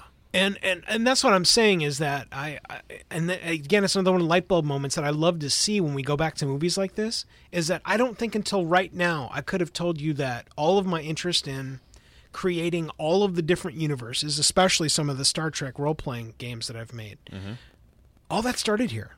Right. That all started here with little tiny squibs of history that then open up someone's brain and go, wait, I need to know more. Right. That's what all this is. Absolutely. And that was that era. We can reach back to those who were in the 80s, that Dungeons and Dragons era. I can remember that it was for those of you that don't know it, it was basically a tabletop game, but there were people that actually did, act out the role-playing side. And I remember I was younger, but there were teenagers and college kids that did it, and it got a bad name because these college kids, I remember it was big media back then. They went into the woods and somebody stabbed somebody else with a sword and killed them, and so on and so forth.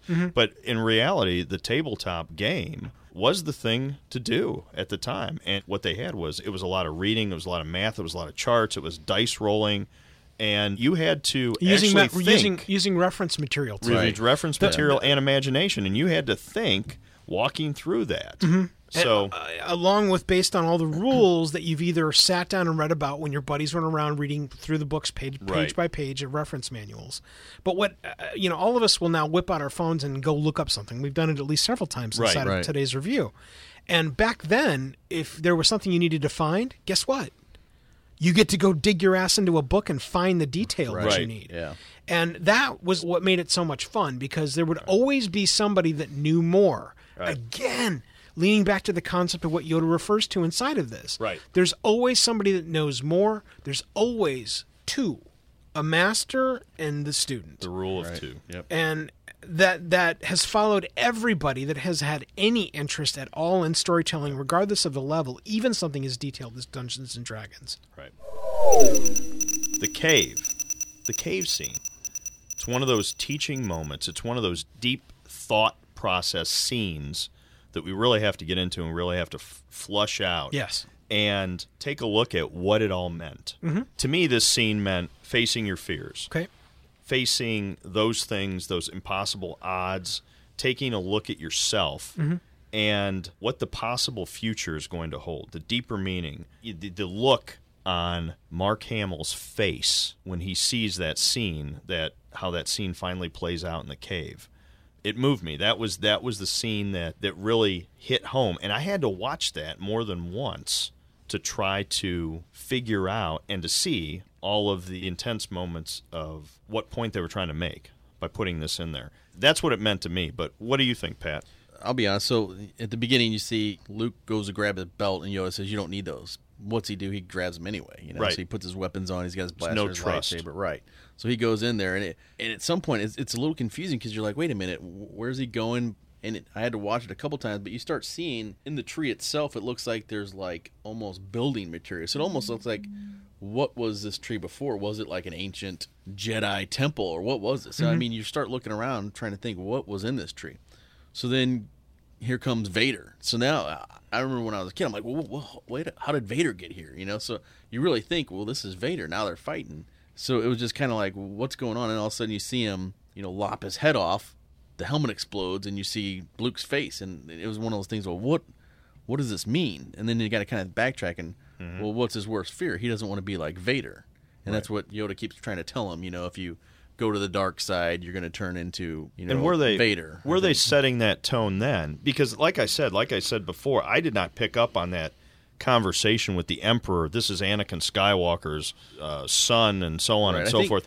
I didn't pick up on any of that. I don't think that was any kind of lead-in. I don't know. But were they setting that up? Were they giving you a little nugget to say, hey, that's Vader, a good question. Here's Luke's. Is that Luke's? Is Vader Luke's father? Is that his son?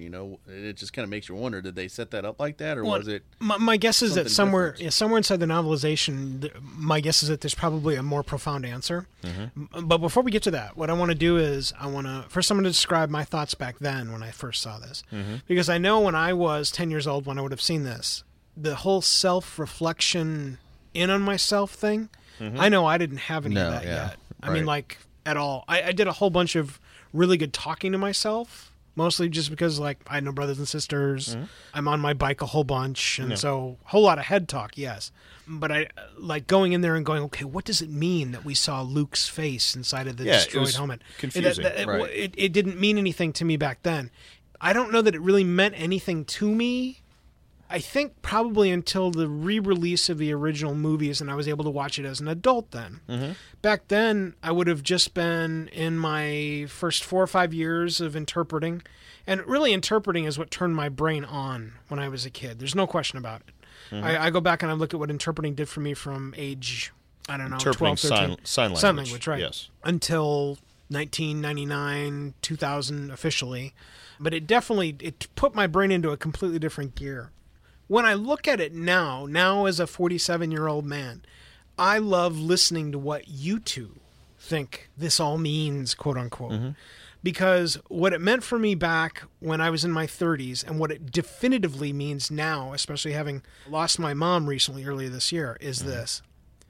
You are and will always be your own worst enemy. Sure. Right. If you allow it. Yep. Sure. And that's what the cave, right. Remember the cave. I often will think of that whenever I'm getting down on myself, and it's because I am the guy that will cause my own tidal wave. Right. Not someone else. And Can you fight yourself? Can you beat yourself? Right. Yeah. Well, better yet, don't bother fighting yourself because you can't win. Right, exactly. That's what I've always gotten from this, from when I could remember that there was something to take away from this. The other piece I love is, I only got this when Pat mentioned it, and again, I'm 47 years old now, and I'm just coming up with new things about this. Yoda mentions your weapons; you will not need them. Well, and Luke goes and grabs them anyway because he's scared shitless. Right. But you know when he's not scared? When he's got his weapons with him. Except that when he's got his weapons with him, he's still scared shitless inside the cave. Right. And I love that. I love those little light bulb moments that we get even now. Right. 40 plus years later on stuff like this is extraordinary to me, and it shows the depth of writing, but more importantly, the thought process that is evoked every time you see this film. Right. And closing it out, when I look at it now, the question that I have is, I guess I try to look at a bigger piece of the puzzle. So this was set up. Who set this up? Did Yoda set that up as a test? Do you think that did he use the powers of the Force to set that up, or was that just something that existed there? I think it's Luke baptism power. I think whatever is inside the person that goes into the cave, you take literally only what you take with you. Right. And Luke took along his own problem with not only the things that he is doing himself, but all of the ties that he has to his father. And what you get to see is the culmination of what happens there. And after at my age now and what I do and all that, I'm completely analytical. I need to know more, and I need to know the background. So, like I said, I need to know who put the cave there. How did it get there? What is it? And that's where we reach out to our audience again. What do you think the cave is? How did it make you feel? And how did it get there? Yeah. The last thing I wanted to talk about during this segment, too, is when this scene starts, Luke starts with, I feel cold, death.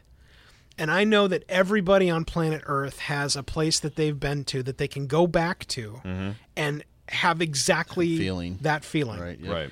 And where is it for you guys, Chris? Where is it for me? Yeah, just like where you could remember that. If you're comfortable sharing. Obviously, you don't have to. There's probably been a couple times. I remember as a kid, I had an incident where I was swimming. I was in a river, and I was a young kid. I lost. It was fast-moving water, and I lost my footing, and we were there with friends, family friends, and I was swept down the river underwater, and I couldn't get my head above water, and I was going to die. I was going to die. And that's that cold, chilling feeling of death. Yeah. And I've had other similar incidents through law enforcement where you just get into that situation. You're in the situation where it is a situation of peril, and you feel that, hey, wow, this is it. This is real, and this could go bad, and I'm on the verge of something really bad. You can feel that cold chill. I've been on a homicide scene once where I remember the victim was murdered, and looking at her, thinking, could a human being have done this? And me going through that house, trying to clear that house, feeling that evil, thinking this person whoever did this may still be in here. Yeah. It's a cold chill. Oh, yeah. Pat? So when we were growing up, we lived in a real rural area, so we always rode our bikes everywhere, and there's this... And describe, when you say rural, I mean, I've got a vision, but are we talking about like 35 miles where there's nothing? Pretty 50 much. miles? Yeah, Okay. somewhat. I mean, it's not like subdivision living, obviously. I mean, you had a neighbor, maybe it was half a mile away, something like that, gravel roads everywhere. Mm-hmm.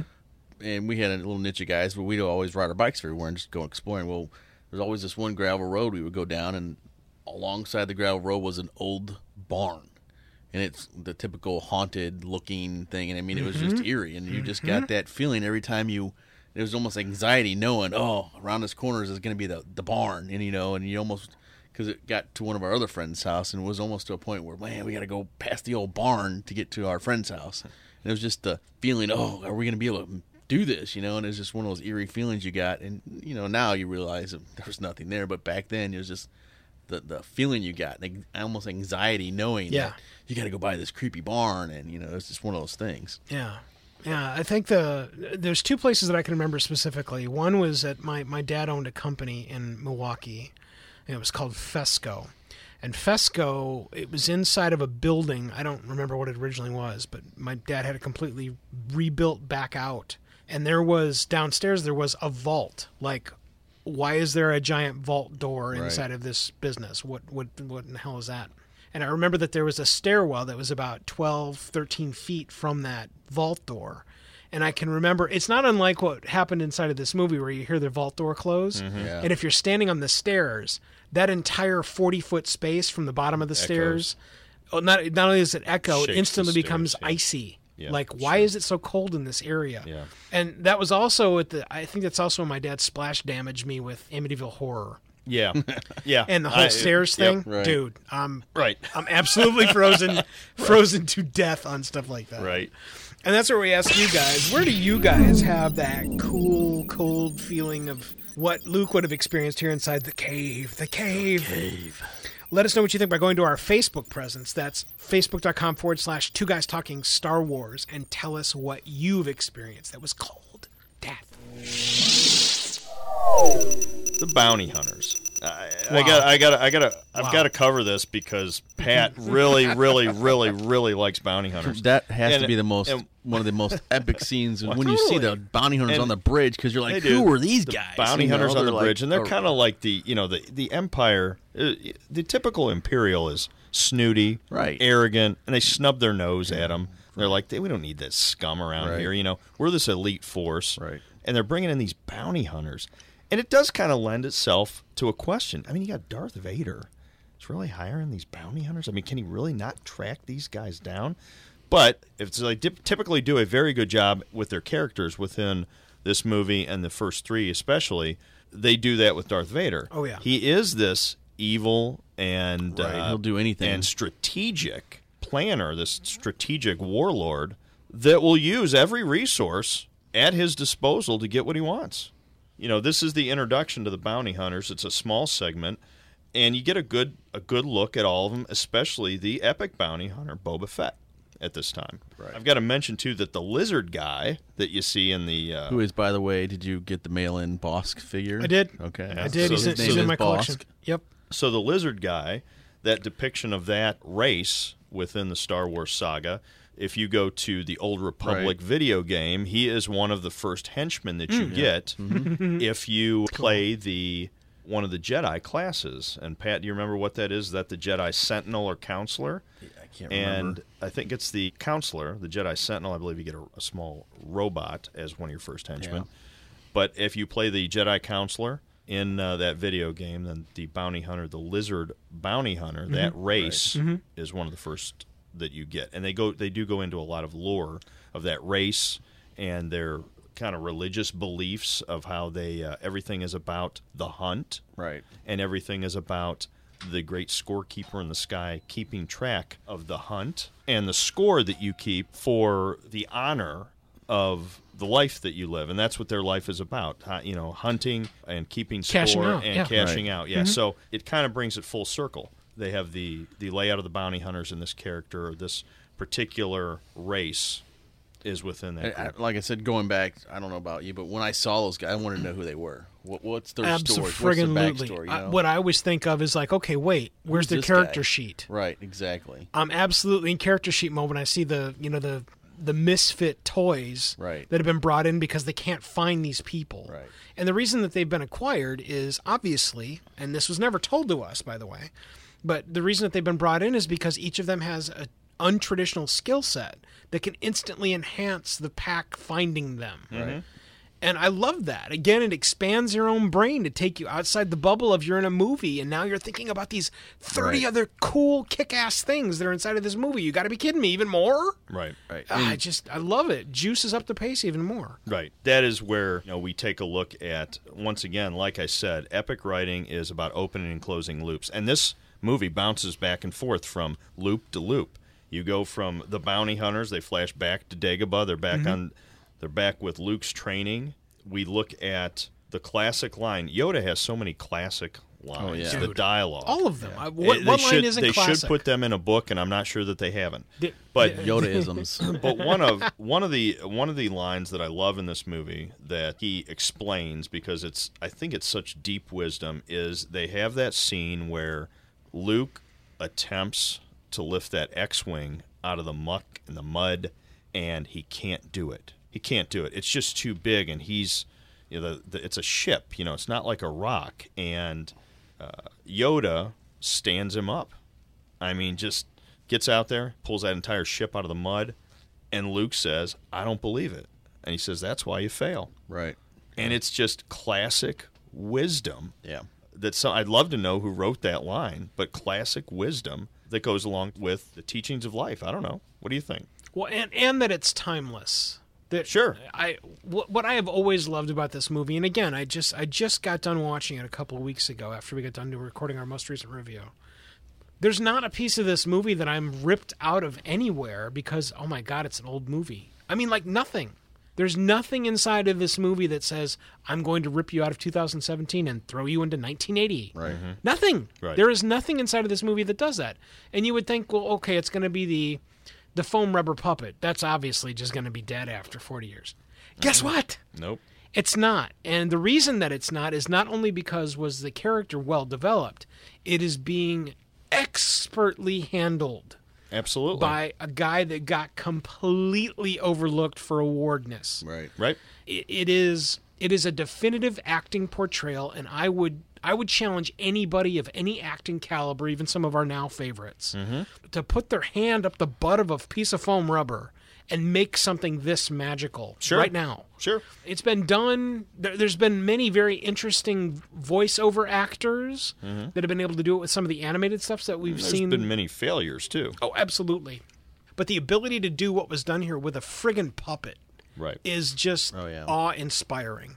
When you layer on the timeless, absolute wisdom that falls throughout every single wisp of Yoda's lips, it is amazing. Cloud City. What do you think? City in the Clouds. The intro of Lando Calrissian, one of my favorite characters within the Star Wars saga. Were you guys at all familiar with Billy D? With Billy D at this time? I didn't know anything Not really. about him. No, not as a kid. Not as a kid. Not as a kid. Yeah. And I think that's what might have really impacted my interest and curiosity about him. What I also remember specifically is that I grew up in no particular demographic, hey, look, no black people neighborhood. Most of my friends were white, yes. I think there were probably 4 or 5 black kids in our school entirely. But I had nothing in the concept of, a black dude. Well, okay. I had nothing like that. Sure, and you were how old? 10. 10 years old? Right. It almost lended to him also being an alien character that I know I would know nothing about because he did not look like me. Okay. And I love that. I love that it now becomes another question mark that you get to dig into because not only do you not know anything about this character, but are you kidding me? Lando Calrissian is the guy's name, and he's got a cape? Right. Yeah. Well, Kick ass. Bring it on. And for me, Lando Calrissian really wasn't, I wouldn't say he was a minor character, but I wouldn't say that he was a major character either. I would say he was somewhere in the middle, but no lack of acting. I mean, Billy D. Williams nails this. Oh, it's brilliant. And it's another brilliant acting portrayal. And when you go back into the books and such and look at him and Han Solo, he was supposed to be this smooth-talking space pirate. Right. And he is. Yeah, I mean, he absolutely lays lines on Leia. He is come on. absolutely, he is smooth. absolutely Hello, wrong. Billy D. Williams. Yeah, he just nails it. My name is Lando Calrissian. I'm the administrator of this facility. And even better than Mike Wilkerson can do that. Right. But yes. Yeah.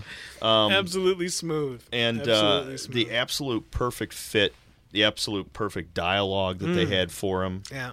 I You truly can't- belong to Star I Wars. I just can't say enough about how they took a character that's not a minor character but not a major character and added depth to it. And you want to know more about him again. Yeah. It How adds did to he the get quality here? of this movie. How did him and Han Solo know each other? You're kind of like, what's going on? Yeah, you the know? teeter-totter of storytelling with Lando is also something extraordinarily interesting. Right. Instantly starts with, oh my God, Han's going to find another guy that hates his guts because of what he's done to him in the Right. past. Right. And that whole play on the front end of that conversation. Right. It's just gorgeous. Right. Yeah. Right. It was well put together. Telling Chewie to stick close just in case something goes wrong. Right. Meeting him, there is obviously a friendship that's there. He wants to help them try and make sure that they're, all put together and ready to take care and move on to the next thing. And then he walks him down the hall and, hey, look, it's death. Right. Yeah. And before we get to that, Awesome. When you look at a modern day movie where you have Pirates of the Caribbean, popular movie, right? And they depict this back and forth. I mean, you got Johnny Depp. It's a back and forth, this hustle between the pirates. Hey, look back at the original where this came from. Star Wars. The two pirates, the two scoundrels, the two smooth-talking, gambling con men that Billy D. Williams and Harrison Ford portray in this movie. I think it's classic. A lot of times in this movie, we have these shock moments, these I never saw that coming. And this is another classic. When that door opened and they have Harrison Ford's head snap around and Chewbacca, let out this horrific growl. Right. And 3 or 4 blasts of the laser that shows you can't take down Darth Vader with just a gun. Right. It just soaked up like a sponge. And he just awesome, yeah. and he just grabs it out of his hands. Yeah. I never saw it coming, guys. Nobody did. No. Nobody did. This falls in the same category as the space slug. And anybody that goes, I knew it was going to happen. No. There's no way. No way did you see this coming. And you're, once again, gone from 0 to 100,000. But then you're like, wait a minute, I On thought the Lando edge was of a your cool seat. guy. He's a traitor. Yeah, and how did Vader get there? Right. And who else is there? Boba Fett. Yeah. No, it's all spectacular. And something that we kind of skirted by is the destruction / disappearance of C-3PO. Yeah, poor Right. C-3PO. Right. It's one of the epic disappearance moments inside of probably just about any movie. Right. But then his instant resurrection asterisk at the end of this To film reveal what you already knew. Right. Right. Right. Yeah. It's another piece of great overlaid storytelling that instantly paints a picture you would have never expected. And what I like about it is that they don't tip you off to give you any hint of what's Right. coming. Right. But he gets shot, he explodes. I had Right. So absolutely no What's going on, right? inclination that it was the Empire. Vader was on the base or whatnot. Stormtroopers. It was great. Yeah. It was just Yeah. outstanding. And that's where we revisit. The top 10 most vile and evil villains. So get ready, Top 10 get villainous, and this is the 4, 3, and 2. 4, 3, and 2. Okay, 4, got it. 3, Yep. and 2. So throughout the Star Wars saga, movies only, not the TV series. Right. So what do you got at Video number games or 4, books. Mike Wilkerson? Number 4. All right, well, I got to tell you, they just happened to fall inside this film, too. And like Pat grabbed a group of people inside the last one, I'm going to do the same thing. And I'm telling you, they're a bunch of pigs. I can't deal with it. It's the Ognaughts. Oh, yeah. The Ognaughts. The guys that are The taking... Carbonite guys. Yeah, the guys that are taking C-3PO's pieces apart and just putting them into place. Scavengers, huh? Yeah. I realize that they're just doing their job and they, they're just making a quick buck. I get it. But come on, man. The evil and vile... You've got the most evil and vile list, and he's at number 4 with the Ognaughts. It's terrible, man. Okay, Mike Wilkerson. It would have only taken one of them and some peer pressure. We will not to question. really make things change inside of the whole Star Wars universe in this movie. Okay, well, they were not really a classic epic. They are now, but they are now. They are a They piece of definitely Star are now. Wars lore inside It makes of me want to villains. change my number 4 to the Ewoks, but Yeah. I don't think I will do it. This is the evil list. Come on.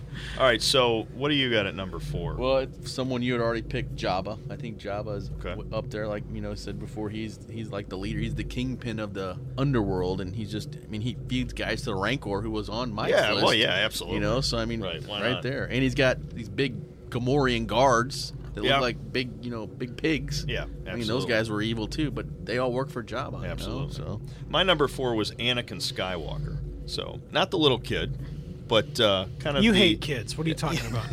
I've only got 5. As he turned in that last movie before A New Hope, it was pretty vile. I totally agree with that. yeah, I totally agree with that. And a disturbing scene of killing the younglings. kids. Killed the terrible. younglings. The pain of having to try and endure teenager/middle 20s Anakin is that you have to get by the portrayal of the actor Hayden Christensen in many cases. But what he does pull off spectacularly, in particular inside of, I think, towards the end and then into the third film, is that Is the turn? not only the turn, but that he has literally fallen into the cauldron of the dark side. Right. As much as people want to hate on the third movie, there's a lot to like inside the third film. But seduced by all of the things that the dark side represents: And- the fear, and his the life. jealousy, Right. or the resentment, the If- greed, if- everything that drags them down Yeah. that they've been hitting on for all those other movies. Yeah. I agree. It's what makes me want to see what happens / what did happen when Anakin was given the cave experience. Absolutely. Right. Those are the kinds of stories point. that I realize they don't want to do that because, hey, it's a rip-off of Empire Strikes Back. I totally get that. But if I go back and you think about all the hallmark things that should be inside of a Star Wars story, sign me up Right. for that one because I know that would be horrific. Right. Absolutely. Yeah. Number 3. Number 3, Mike Wilkerson. Who do you got at number 3? All right, so number 3, you got to dig a little bit deeper. It also digs inside of this movie, and it is another protocol droid inside of Cloud City that, after being greeted by C-3PO, just says, Ichuta, which obviously is some kind Right. of terrible obscenity. obscenity. He said something about his mother, I'm sure. Right, So and I mean, we're at- come on, man. Yeah, we're at number 3, and if you can't help a going brother with robot an out, obscene Really wants to change protocol my list droid. now. Yeah. an interpreter, and hey, I was an interpreter, so I understand how the ethics are supposed to rule inside of interpreter. Right. Out the window for this guy. Ichuta? No, Ichuta, you, buddy. Yeah, he Well, for my numbers, could have it's gonna saved be- the entire rebellion if that guy was. It's going to be tough to beat that one, but I'm going to go with Mr. Tarkin. He did blow up how many planets? Grand Moff that's a Tarkin. grand- I mean, And and interestingly he used enough, the Death Star just to go around and blow crap up. I've got That's to all he say that did. Grand Moff Tarkin was my number 3 pick too. I mean, because he Grand Moff obliterated Right. Alderaan. And then let's go back to Rogue One. He was smoking stuff there too. Yeah. I mean, he was just vaporizing crap because he could. Absolutely. And then he took away the other guy. What was the original guy that you picked? Your number? What was it? Your number 7? Orson Krennic. Yeah, he took away Krennic's power and took credit for making the Death Star, Right. and vanquished him. And what happened to him? He died on And the at one planet he point in blew time, up. he was in command of Darth Vader. Right. So, all right. Number 2, not quite number 1. I just can't wait. I am waiting in anticipation of Mike Wilkerson's It's gonna be number epic. 2 most evil villain throughout the entire Star Wars series. Right. Who is number 2, Mike Wilkerson? Dig deep. For this one, we gotta dig super deep. Oh, I'm sure. Okay. This probably doesn't even have a name. Yeah. Nope. Well, you're right. I don't know the name of this one, but I'll tell you, everyone will remember it. Nope, everyone will remember it. It is the revisit to the reanimated, computer-generated songster inside of Jabba's palace. That's some evil singing going on right there, because I hate that whole new scene. I thought you were going to go with Snooty, what's her face? Snooty, yeah. Snooty, okay, yeah. No, but the digital one. The digital Snooty She was inside the remastered, revamped Jedi, Return of the It's Jedi. completely evil. Absolutely evil. If it was not around, we'd all be much better off and less evil for it. Right, I'm telling you. definitely. Done. Absolutely. Paragraph. Absolutely. I agree. So who do you got, Pat? So my number Doring? 2 is the Emperor. The I mean, Emperor. I'm Okay. thinking, there's nobody. You see him go from this, and he's always conniving when we go way back to the first movie, not the original Palpatine. trilogy, as Palpatine. You can just kind of tell he's just one of those guys that he gives you pretty evil. the creep vibe. You don't wanna, Totally. You don't want to be left in a room with this guy. He might slit your throat. Yeah. Not Not and only then you that, just see after- him grow more and more evil, and then he gets so compelled by the dark side, he basically uses the power, and it turns him into the hideous creature he becomes. Yeah. In Empire and Return of the Jedi. It's also one of the pieces that they revisit several times, because for those that have forgotten, the original Star Wars, it actually included a piece of a completely different Emperor. Yeah. And that was all gone back and stricken back over inside of the refits. And I think it's extraordinary. The guy that plays Emperor Palpatine is an extraordinary actor, a super imposing force inside of the entire epic tale of what we've seen in regard to Star Wars, which is so fun and exciting about what we're going to see with the new Han Solo film. Because there's no reason that we couldn't possibly see a younger, what's his name, McDermott, I think is, I've forgotten the name of the actor. Yeah. But there's no reason why we wouldn't see a younger version of him that is trumpeting and being a fan of the rebellion. There's no reason not to. And again, it would give even more depth of that character to open more loops that you can then ask questions about. Right. I love that. My number 2 was Darth Vader. I had Vader at number 2, and we'll explain that later when we get to number 1. When Darth Vader? Darth Vader in the original films. Okay. So starting with Star Wars, Star Wars actually wasn't A New Hope when I first watched it, right? Right. I have And- hope. Yeah. Yeah. Yeah, starting in, Star Wars, the original film, A Okay. New Hope. And So you're not from talking the from old beyond. Grumpy Vader from Return of the Jedi that turns out to be his grandpa? Not talking about him. We'll have to talk about him later. I did segregate him out from Anakin Skywalker, and he came in at number 2. That's where we reach out to our audience and ask you, who do you pick on the most vile and evil villains list for number 4, 3, and 2? Jump on over to our website at 2GuysTalkingStarWars.com and let us know. Carbonite. What is it, Mike? What is Carbonite? Carbonite is an online backup service that helps to preserve everything Two Guys Talking. Thanks. Have a great day. Sponsored by Sounds Carbonite. Right. Yeah. It actually is. It's a backup service that I use. All right. Excellent. But The what Carbonite is it service. in regard to Star Wars is it is a material that is traditionally used to freeze coffee beans. What was it? C-3PO? Preservation? Freeze something. Like I don't know. yeah. Preservative? Yeah. With preservative Freeze dry? outfitting to freeze dry, insert whatever the hell it was freeze dry stuff. All right. Very good. What I liked about this scene, it further rounded out that ongoing sidebar classic romance that is unique. I mean, it's completely unique, and it continues to evolve these characters, right? Han Solo is on the edge of being encased in carbonite. He may die. Right. And Leia figures, you know what? It's time that I just say it. I love you. And his response is classic. I know. Solo. It's Which it's I'm, Harrison that was- Ford. and I'm pretty sure it was all ad-libbed. I know. His part, wasn't it? It was decided on the date at the time Right, it was yeah. filmed, and Yeah. I love that. I Yeah. love And- hearing and it stories just like worked. And that's Totally great. that's totally the embodiment of Han Solo. that. Yeah. Arrogant. I've been to the saying it last. all along, even to my dying breath. And I'll leave you hanging there, and we'll talk about this later. But I think it was one of those pivotal moments, especially in the relationship scene between these two. It was just well done, like just like everything else that we have. I want to talk about special effects here too, because there's a piece of understanding what you're seeing there, especially as a 10-year-old boy, that you're not quite entirely sure what's going on. Mm-hmm.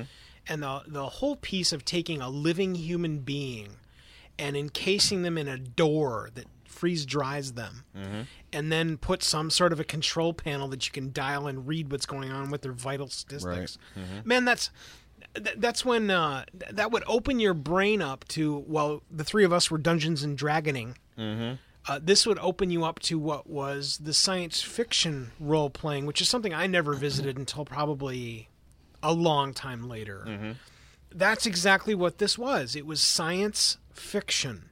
You take a dude, you freeze him, you lock him in a door of whatever the hell this stuff is called, and my God, he's been frozen. Look at him. He's right there. He's frozen. Right. And he's floating. Are you kidding me? And he's got the death look on him, too. And he's got his hands out. And you're just like, oh, is he dead? What happened to him? And you're just kind of on the edge of your seat.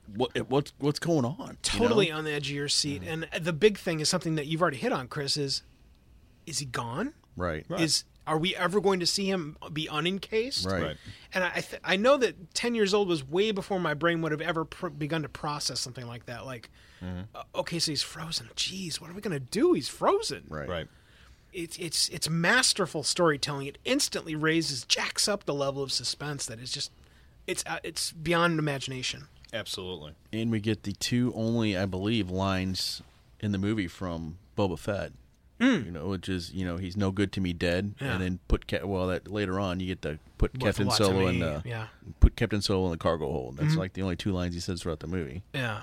It's an extraordinary piece. Something else I wanted to mention too is C-3PO's banter inside of this scene is such an extraordinary safety valve, because in something that is incredibly perilous, that still makes me cry when I watch it. That whole "I love you, I know." I instantly well up right now even thinking about it, because it's that powerful a scene. Right. Mm-hmm. But what you get right after that is C-3PO being very commonsensical, delivering some science fiction factoids. Right. That as long as he's fine. Yeah. Right. As long as he's the freezing. And I'm assuming that when the writers put this together, they said, we want to give the audience a little bit more detail of where this is going, of the status, and how this works. And what a great way to do it. Oh, it's brilliant. What a great way to do it. I don't know that there's been anything that's matched, even in some of the more now modern epic series, where you have a suspension of, wait a minute, what the hell is going on? Right. You get to wait and find out. Right. I don't know that we've had anything that powerful, even inside of Breaking Bad stuffs. Right. There's been some you got to be kidding me moments, right. But there's not anything that is this level. Reach in and grab your heart and just hold on to it for another 25, 30 minutes until the next movie comes out. Yeah. Right. I don't know that there's another thing like that. Right. The other thing to mention, so as I look at this modern day with an analytical mind and ask a million questions that I shouldn't, how concerned was Darth Vader with Luke Skywalker's abilities? He wanted to trap him and encase him in carbonite. Couldn't he just have 30 troops surround him, handcuff him, and take him away? Not stormtroopers, because we all see how they work it out. So that's why he had to snowtroopers. Maybe get the snowtroopers, or even the elite guard. Borrow a couple of them off the Emperor, or the Ugnaughts, or the Ugnaughts. Right. But I mean, I'm just saying, his plan is I'm going to encase him in carbonite to preserve him, and so on and so forth. But was it at this time? Was he that concerned with Luke's ability to fight back, or his power, or whatnot? I think he knew his offspring to do this. I think he knew he needed to do something auxiliary, yes. But I think that one of the neat things about being able to watch Anakin / Darth Vader grow up over these movies is his incredible ego. And I don't know that Darth Vader's ego would have allowed him to be analytical enough to be concerned at all. He just realizes that over the course of insert period of time that Empire Strikes Back takes place, they're unable to corral this guy named Skywalker, but he knows a process in which he can help lead Skywalker to him. Okay. I.e., you got to go and torture Han and Leia for no particular reason. Right. Just so that Luke will get the vibe. The vibe of, wait a minute, my friends, I've got to go. And so he comes. But beyond that, I don't think he has any idea that that Luke is nearly as powerful as he is, Well, or that there's any potential I think threat it's there. to the contrary, because that leads into our next scene, this epic fight scene between Vader and Luke, and there's even dialogue where he comments, Impressive. Well, impressive. Most You're impressive. trained. But you're not a Jedi yet. trained- That's the ego taking Right, over. absolutely. I remember seeing this, and this is the second film. I'm back in the theater as a kid, and I remember people in the theater clapping when he landed a blow on his shoulder with that lightsaber. Yeah. They're dueling. Now it's Oh, that not. was- I now remember it's the not ooh the and double. ahs. It's not the double-bladed Yeah. lightsaber battle and all that. But I got to tell you, this was great. Right. Oh, And what got people in me, the theater were just up and clapping. Yeah. Because they had portrayed Darth Vader as such a bad guy, in these first couple movies, that finally some good is winning out. Right. So I think what got me about this whole scene, and we've kind of skipped forward a little bit here, but what got me about this whole scene was just the environment. And all of the games that have been the first-person shooter or had a first-person shooter element inside of them, they've all taken bits of what is this scene. I.e., there are big open spaces that, my God, if you ever fell in them, Right. you would fall for days before Right. you ever hit anything. right. And, I mean, that's horrifying. I remember that Yeah. as a kid. Wait a minute. Cloud City, how high up are they? Right. And I didn't like heights. I still don't like heights. Yeah. And when they start moving back on that catwalk, yeah, Dude. yeah, I'm feeling it. Hardcore. Or the one feeling where it. the window breaks and all of a sudden Yeah, and all the everything's stuff getting gets Sucked out, You're yeah. like, where's it I all just- going? And just the time that they took to spend to build all those different Right. areas and scenes and visuals, it was just epic. Which leads us to the most epic line ever in a movie. That's also Which- always misquoted. If you Right, which I'm going to have Pat Doring say. Go ahead. So he says, "No, I am your father," which is always misquoted as "Luke, I am your father," because people had to put the Luke in front of it to know what you're talking about, which they shouldn't. Right. All you would have to say Well, no, is, "No, I am your father." It's all because of Tommy Boy is the problem. right. Yeah. The way that Luke, I am your father. but the way that whole lead up goes is they're having this conversation. He never told you what happened to your father. Right. Yeah, he did. Told me enough. You You killed him. killed him. Blah blah blah blah blah. No, I am your father. And you know what? At that moment, that is the moment with another one of those moments where absolutely didn't see it coming. Right. There's no way. No. Absolutely Nobody could have no seen that. no way way. anybody Right, saw that coming. right. And I'm sitting at 12 years old with my jaw on the ground, Right, you're wondering, in what? the theater, and you What do know you what? mean? Every other adult in that theater is too. Right. That How can was that that be? moment. Here's the question. I'll reach out to the audience and I'll ask you too. How many times has that line been quoted or referenced in other movies? I don't know. I That's know gotta be it's a a lot. ton. But that line is so epic and monumental, and it in and of itself is a movement. How many times is that referenced in other movies? If somebody even out in- there knows that, in please go to our Movies, website TV shows, and let us books. know. I mean, it's all over. It's Yeah, video please games. I mean, Go, it's in everything. go to our website and let us know over at 2GuysTalkingStarWars.com. And that leads us to The top 10 most vile and evil villains. the number one villain Which I can't out of the wait entire Star hear. Wars series. And yeah, we're I think Anticipating. I'm gonna go. We're gonna go in reverse order this time because we're gonna let Mike Wilkerson's epic announce his number one. my number most one vile and evil villain. My number one pick, the most vile and evil villain in all of the Star Wars series, is actually reverse order of probably Pat's, is the Emperor. And the reason being is, Vader, and I had him as Anakin Skywalker and I had him as Darth Vader. Vader, in the end, does the right thing. The Emperor never does. The Emperor is evil from beginning to end through all of the movies, and that's why he's my number one pick. Go ahead, Pat. Who do you got? I am going to go with Vader, but I'm going to put into the basically between Rogue One and Empire. That time period is when he's the most evil. I mean, he's choking people out. Right. He's throwing people on. He's slicing people. I mean, he's just evil. Yeah. I mean, that's when he's the most evil. That time period. Now you're right. He does turn good at the end, but That's where I'm picking him. If you just take Vader out of that time period, I think he's by far the most vile and evil villain in the series. And now to really find out who the most vile and evil person is, we're going to have to switch it over to Mike Wilkerson, who's going to have some classic epic pick. Definitely. A notable, Right. identifiable character that everybody will probably has no absolutely name. identify with. Everybody will be able to identify with them, and they will remember the first time that they saw him as well. I also have a runner-up. Oh, Okay. All right, let's hear So it. the runner-up, without question, has to be the Rancor Wrangler. Oh yeah, absolutely. The guy, Yeah. and My- big belly, and he's sad, and he's crying. He definitely is a villain. Right, but And- he's and you know- making the Rancor you do felt all bad. of these terrible things. The Rancor is just an animal like anything else, just You like a might pit you bull. might want to lower him in the list. It's the same thing. Yeah. It's the same thing. And he the remember he same was thing. crying when the Right. Well, the Rancor felt bad died. for him, So right? maybe it was his Right. pet. Maybe you got them all wrong. But just only the Rancor. You'll note that he wasn't crying for the girl that gets her head chewed off, or the Gamorrean guards that get eaten like absolutely chopsticks. not. No. Anyway, he's my runner-up. My number one all-time villain inside of Star Wars Dome.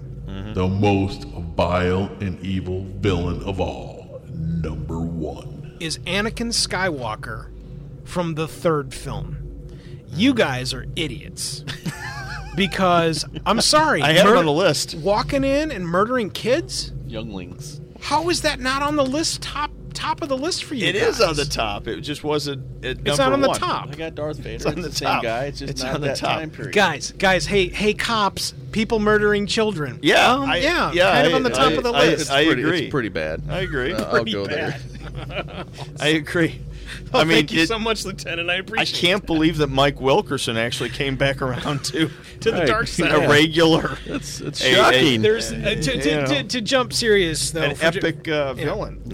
Again, my choices inside of this list obviously are on the lighthearted end because, I hate talking about evil, but I think all of us, especially you guys that are protecting all of us, thank you, realize that evil is real. Oh, yeah. It's not just this packaged thing that's inside of movies that's made to scare people. It is real, and it could not get more real than a kid who started off with a bad row of luck, who has seen a series of blocks being pulled out from underneath him so that he's got to make his own life. He even has appropriate people around him to help guide him in the right/light direction. But he does not ascend. That whole thing that Darth Vader gets it in the end, right, I don't disagree with all of you, and yes, we get the end of the 6th film, and yes, he kind of gets the pass, yes, but hey, just curious, dead kids, murdering dead kids. And it's Right, so on does a serious note, and from past podcasts where I draw the line. Oh, yeah. So when we go back to that film, and people may disagree with me, but if you do anything to a kid in a film, I'm out. Yeah. That's it. Yeah. Well, hold on. Let me ask you I've had this, too because much that was reality not- for that. Because that was not the end of that movie. Order 66 was not the end of that movie. So were you out? Did you stand up and leave? I didn't see it in the theater, but I don't remember. Okay. But the TV was It- almost It's not off. like they showed it was almost either, though. It was almost off. They didn't show gruesomeness, but Or we you knew. talked about this many times. Right. We Right. talked about that. And Your see- imagination is and- instantly. right. And I more watched the whole. epic. I watched the whole film. Okay. Eventually, Okay. but Okay. that was a pivotal moment where, and he's right. I didn't see. So they didn't show it. They didn't show, but they insinuated it, and it was It's almost that whole. Right. And it was almost to the point where, you know what? You've crossed the line. It's too much. Don't do something to a kid in a movie. That's too much. You didn't need it. What I'm telling you, though, dude, that whole room of younglings, Yeah. D-A-D. You're dead. Yeah, I know. So Big does that time. does that mean at the end of Return of the Jedi he shouldn't have been a Force ghost then? Well, we're going to talk more about Force Ghosts inside the next perspective review, because I have questions about that, too. Yeah. If it's so awesome to be a Force Ghost, what is the criteria to get into Force Ghost That's what heaven? I'm wondering. Where's all those kids? Yeah. Excellent. Did they And just- why did did they they just let for- him in? Why couldn't Yeah. they be just standing at the door going, hey, man, Did they Yeah. just forget you don't about get to that? come in? I don't get that. So, Yeah. Again, that's also why I wanted to keep at least my section of this a little bit light at the end, Right. because, it doesn't get any darker Right. than, hey, I think I'm going to go murder Oh, some I kids. agree. I definitely agree. true. Okay, I all agree. right. And that's where we ask you guys, who is on the top Absolutely. of your a-hole list inside. Who's the most evil and vile villain? Yeah. Jump over to our website, 2GuysTalkingStarWars.com, and let us know. Oh, we've talked about so much, and again, we're running long during our perspective review of The Empire Strikes Back during the Two Guys Talking Star Wars podcast. We will be right back. Wouldn't it be cool if your advertising could last forever? It can with perpetual advertising. Here's how it works. Unlike TV or radio ads, where every instance the ads are broadcast, they're only played once and lost forever. Perpetual advertising could have repeat exposure and replayability weeks, months, and even years after they're inserted in a podcast. So even if a podcast is a few years old, your ads will still be impactful to repeat listeners, as well as new listeners. This gives your advertising dollar the most bang for the buck. Find out more about perpetual advertising at 2guystalking.com/sponsors. Hey, podcast fans. Ever wanted to learn sign language? How about learning more about the deaf and hard of hearing culture? Well, the time and effort has come to allow you to do just that. Don't miss the Interpreter's Toolbox podcast from Two Guys Talking. Great sign language vocabulary lessons, contests, stories, and more are waiting for you after you watch this new video podcast. Check out InterpreterToolbox.com for more details and get cash and prizes for your comments now. It's all about life. InterpreterToolbox.com. Are you a podcaster looking for the best discussion about podcasting by other podcasters? Be sure to grab a chair at the next Podcasters Roundtable, a program led by podcaster and videographer Ray Ortega, who, along with a growing cast of fellow seasoned podcasters, helps you understand the ins, outs, and roundabouts when it comes to the quickly changing world of podcasting. Check it out now at podcastersroundtable.com. That's podcastersroundtable.com. The Two Guys Talking podcast bug, a truly original autonomous mobile recording solution. Get bit by the podcast bug.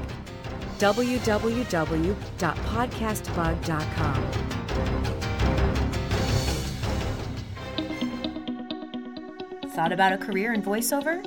Need a great, cost-effective on-hold message for your organization or business? Don't know where to start?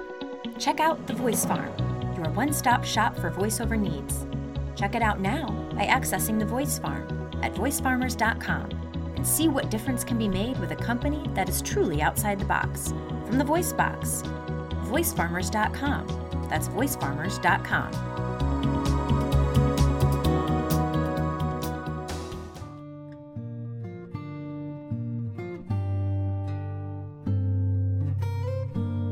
Everyone, welcome back to the Two Guys Talking Star Wars perspective review of The Empire Strikes Back, 1980, directed by Irving Kershner. Just as every movie's got the goods, there's also the bad. There wasn't much not bad a lot. about this film. This really, yeah. film was great. I mean, it was classic. It's where we're going to have to jump into what are unfortunate nitpicks that can obviously, just like any scab, be picked at and looked at. Right. The thing that stands out, and this was a thing that bothered me as a kid, and it's pretty basic. Hey, you ended the movie too soon. I'm not waiting 3 years to find out what happened to Han Solo. Wait a minute, they're on a ship and everybody's Come just on. leaving? What's What are going you on kidding here? me? Yeah. This is a tragedy. I was stomping I was like, wait a minute. I mean, it was a great film, and I waited 3 years, and I know how it goes. I'm going to have to wait 3 more years to figure out what happened. Yeah. Right. This is something that could have easily gone under the goods, but it's something that I want to make sure that we focus on as a bad that spills into the goods all the time, because it doesn't happen often, and when it does, it's still awesome when it happens. And it is. The good guys lose big. Right. But that's what this movie was about. Of course it is. It was about the villains. Right, but follow me Hence for a The second. Empire Strikes Back. Right, The Empire Strikes Back. But that you get to the end of the film, and you cannot, even with all the positives that happen at the end of the movie, i.e., Luke gets rescued. He's had his hand cut off, yes, but he's gotten rescued. And the stair-stepping. I mean, he's got a hand. That's awesome. Yeah, but Except it's not so awesome because he lost. He lost his Right. ass. The good guys did not win inside this movie. Right. And that's where you got to ding it. But at the same time, this could have easily been my first good inside of this whole movie. Sure. Because it is a complete paradigm change. Right. You can't go back to the same 1980s-ish, No. and find another grand film Where the good good guys- guys and lose big. that was my bad at 12 years old, Right. Because Oh, I yeah. knew I had to wait till I was 15 to Right. see what Star Wars. what happened. What the heck? Yeah. No, Let's go. I love this. And that's Pat and I will wax philosophic every now and then about a series called The Shield that is about an incredibly bad cop with an incredibly bad cop entourage that Right. does all kinds of bad things. And it's kind of the opposite, where the entire series is their escapades of being bad cops. Right. And somehow escaping at the last second, not unlike what happens inside of anybody inside the Millennium Falcon. Except at the end, all the bad guys lose their ass Right. throughout the whole thing. And so it's good almost guys. the bad guys lose. But it's the same thing. You've just spent 7 seasons cheering this dude on. Yeah. At the end of the Shield, you're saying. Right. Yeah. And at the end, there is nothing to cheer for. Right. It is that you've got to be kidding me. How does that work? And anytime a storyteller will take you on an adventure like that and then be willing to leave you like that, that's exactly what Empire Strikes Back did.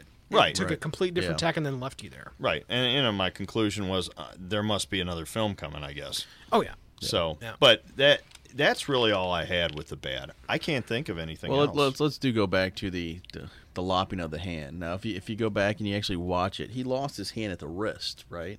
Right there where the hand gets. I don't remember. I thought it was at the elbow. No, it Or more kind of. toward If the you elbow. watch it, it gets right at the hand. But when you go back to the ship, he basically gets it from the elbow up. He gets a mechanical arm. See, I thought it was from the elbow. I think that's, and I can't say this is why they did it, but it's not unlike inside of Battle, where if there's a dude that gets his leg blown off by a landmine. So you're saying that's They just took the it best off way of to the do joint. It could be believable. Okay, yeah. Especially when you consider, I don't remember what the progression is on the legs, but there's like, if you get up to points A certain inside point, of, they have to take that anyway. So Right. That may be a viable. and very often what that's for, I know that this is how it works on legs, is that the reason they do that is because there is essentially a percentile scale on Right. every part of your leg of where it can go or where it should go up to based on the damage, and that's just so you can get a decent prosthetic that's put on it. Well, just The trying difference to is that all the prosthetics that we have now are nothing like. I mean, that's what we got to seeing inside nitpick. of it. It's the movie's We're so good. we're really I mean, stretching yeah. it here, guys. And the Really. reason is we don't have anything. There's not really anything Although bad we will about go this back movie. to the old, they have the blockade of the Hoth planet and what happens. Well, we everybody, explained that, everybody though. gets away. Mike explained. Well, we had the question about the generator. Did the shield generator actually preserve the planet from being Obviously invaded? not. And no, it didn't. Right. It just preserved the base. Right. I'm good with it. I'll do you. How about this? The walkers take so damn long to get there. Right. If Wouldn't they you have knew had that the shield was closer, why didn't you just drop the walkers closer to the place? Or how about some TIE fighters? You couldn't have just sent some Yeah, TIE air fighters support. in? Yeah. Or drone support. Where the Right. hell were drones back then? In Right. fact, you know where the drones were? They were in the first 2.5 minutes of this film. Where the hell were they in the battle? Right. So there's some interesting bite. I don't know. Right. This is a terrible movie. What are we That's talking pushing about? it. Yeah. Justice it. League was so much better. Oh, jeez. All right. And that's All where right, we ask let's you remove guys. Pat from the podcast. I'll hit the Pat delete. Yeah, it's all just beeps, right? That's where we ask you guys, what did you find that was a problem or a nitpick, and a good constructive nitpick, inside of The Empire Strikes Back 1980, directed by Irving Kershner? Let us know what you think by going to our website over at 2GuysTalkingStarWars.com. Click on the contact button, fill out the quick web form, and tell us your negatives of this incredibly bad film. The franchise. My God, where were we in 1980 finishing this out? We've talked a little bit about it. You guys are wondering, wait a minute, what the hell's going on here with Han Solo? Right. And the answer is, you guys get to wait another 3 idea. years. Right. Right. Yeah. I'm in middle school. I got to wait till high school All we know before is I get the answer. Boba Fett took him somewhere. Yeah. We have no idea where. No you idea know? where. I might even be dating by then. You never know, right? Right, and it also it's something that we didn't really mention. We kind of skipped over, but the whole Boba Fett concept of who the hell is this guy? Right. Right. We definitely mentioned him inside of our pieces of the review here, but instantly making a question mark instantly made a classic character of Boba Fett. So much so And that they used and little very did little you know coverage. that this was actually not the first appearance of Boba Fett. really. He actually appeared in the Christmas special, which I dare say don't watch. Isn't it the holiday special? Yeah, the holiday special. Holiday and special he actually of what? appears in a cartoon. It's actually when Han Solo and Chewbacca go back to Kashyyyk for Christmas to visit his relatives. When did they make this? I believe it was in between Nightmare. A New Hope and Empire. We are unfortunately going to link up to both of these. I'm pretty sure it is the on animated YouTube, one, but it is the animated this one brutal. and the live action one. This is the only time I will say, do not go over to the website. Right. It is brutal. But that is actually the first appearance you will see of Boba the Fett. Yeah. Boba Fett. Yeah, and what is so interesting though is that he has now become the impetus for everything that's happened in regard to Stormtrooper. Right. And there is back lore of Boba Fett, the Mandalorians, right? And then to like we said, his father is having to be the whole clone army to an extreme extent.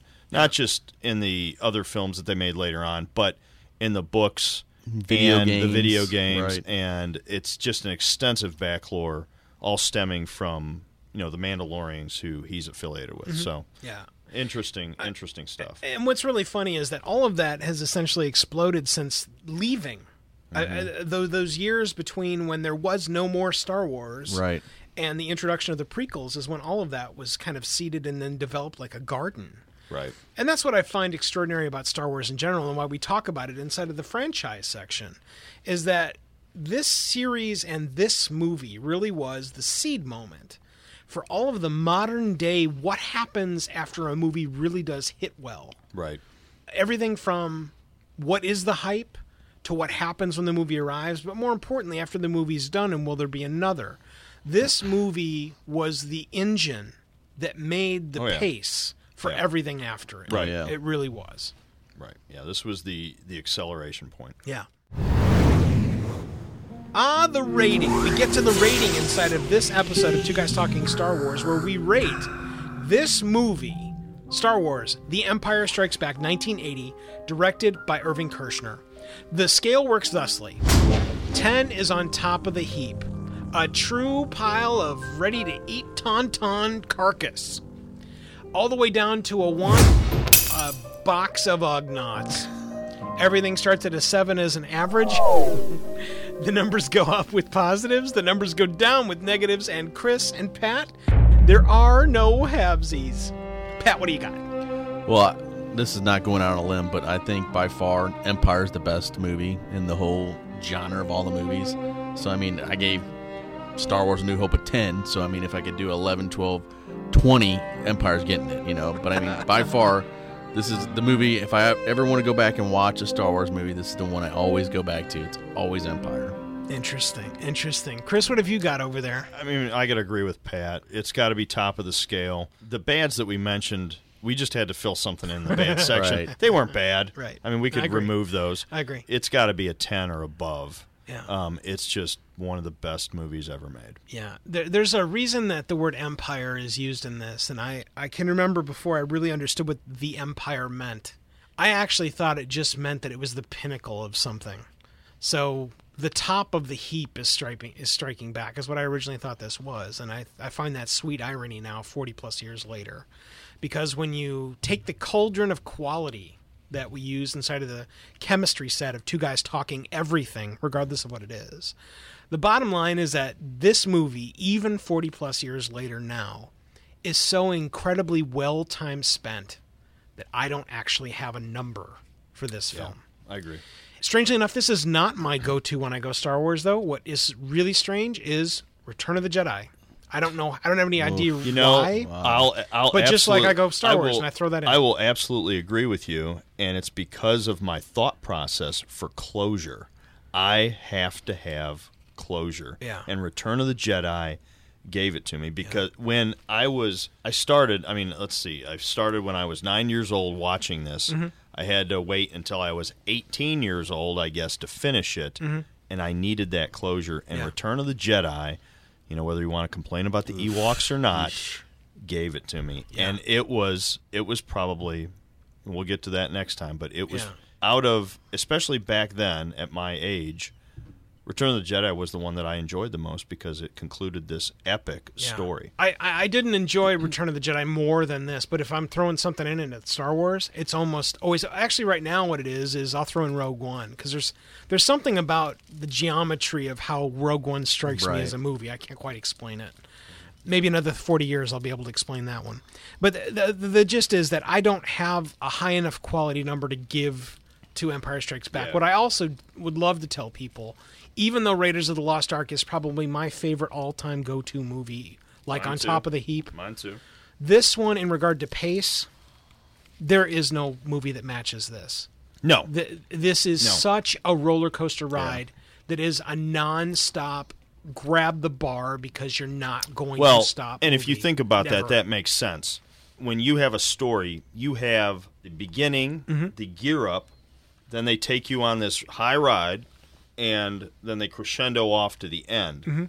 If you take the center, the meat of this 3-movie story, it's all adrenaline in this movie. Yeah. It's all the middle. Yeah. And it's so extraordinary. Again, the character depth, I think, is what strikes me the second most. The pacing gets me. The character depth strikes me. It's so complete. Right.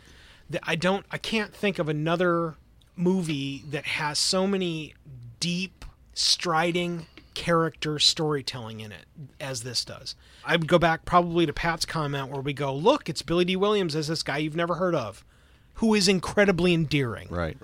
Let's show me another movie that does stuff like that. Right. We can start pulling out pieces of the original Matrix film, and I think you'll probably find some good quality stuff there. Sure. But what you won't find is tethers to then other fine films that are so incredibly epic. Right.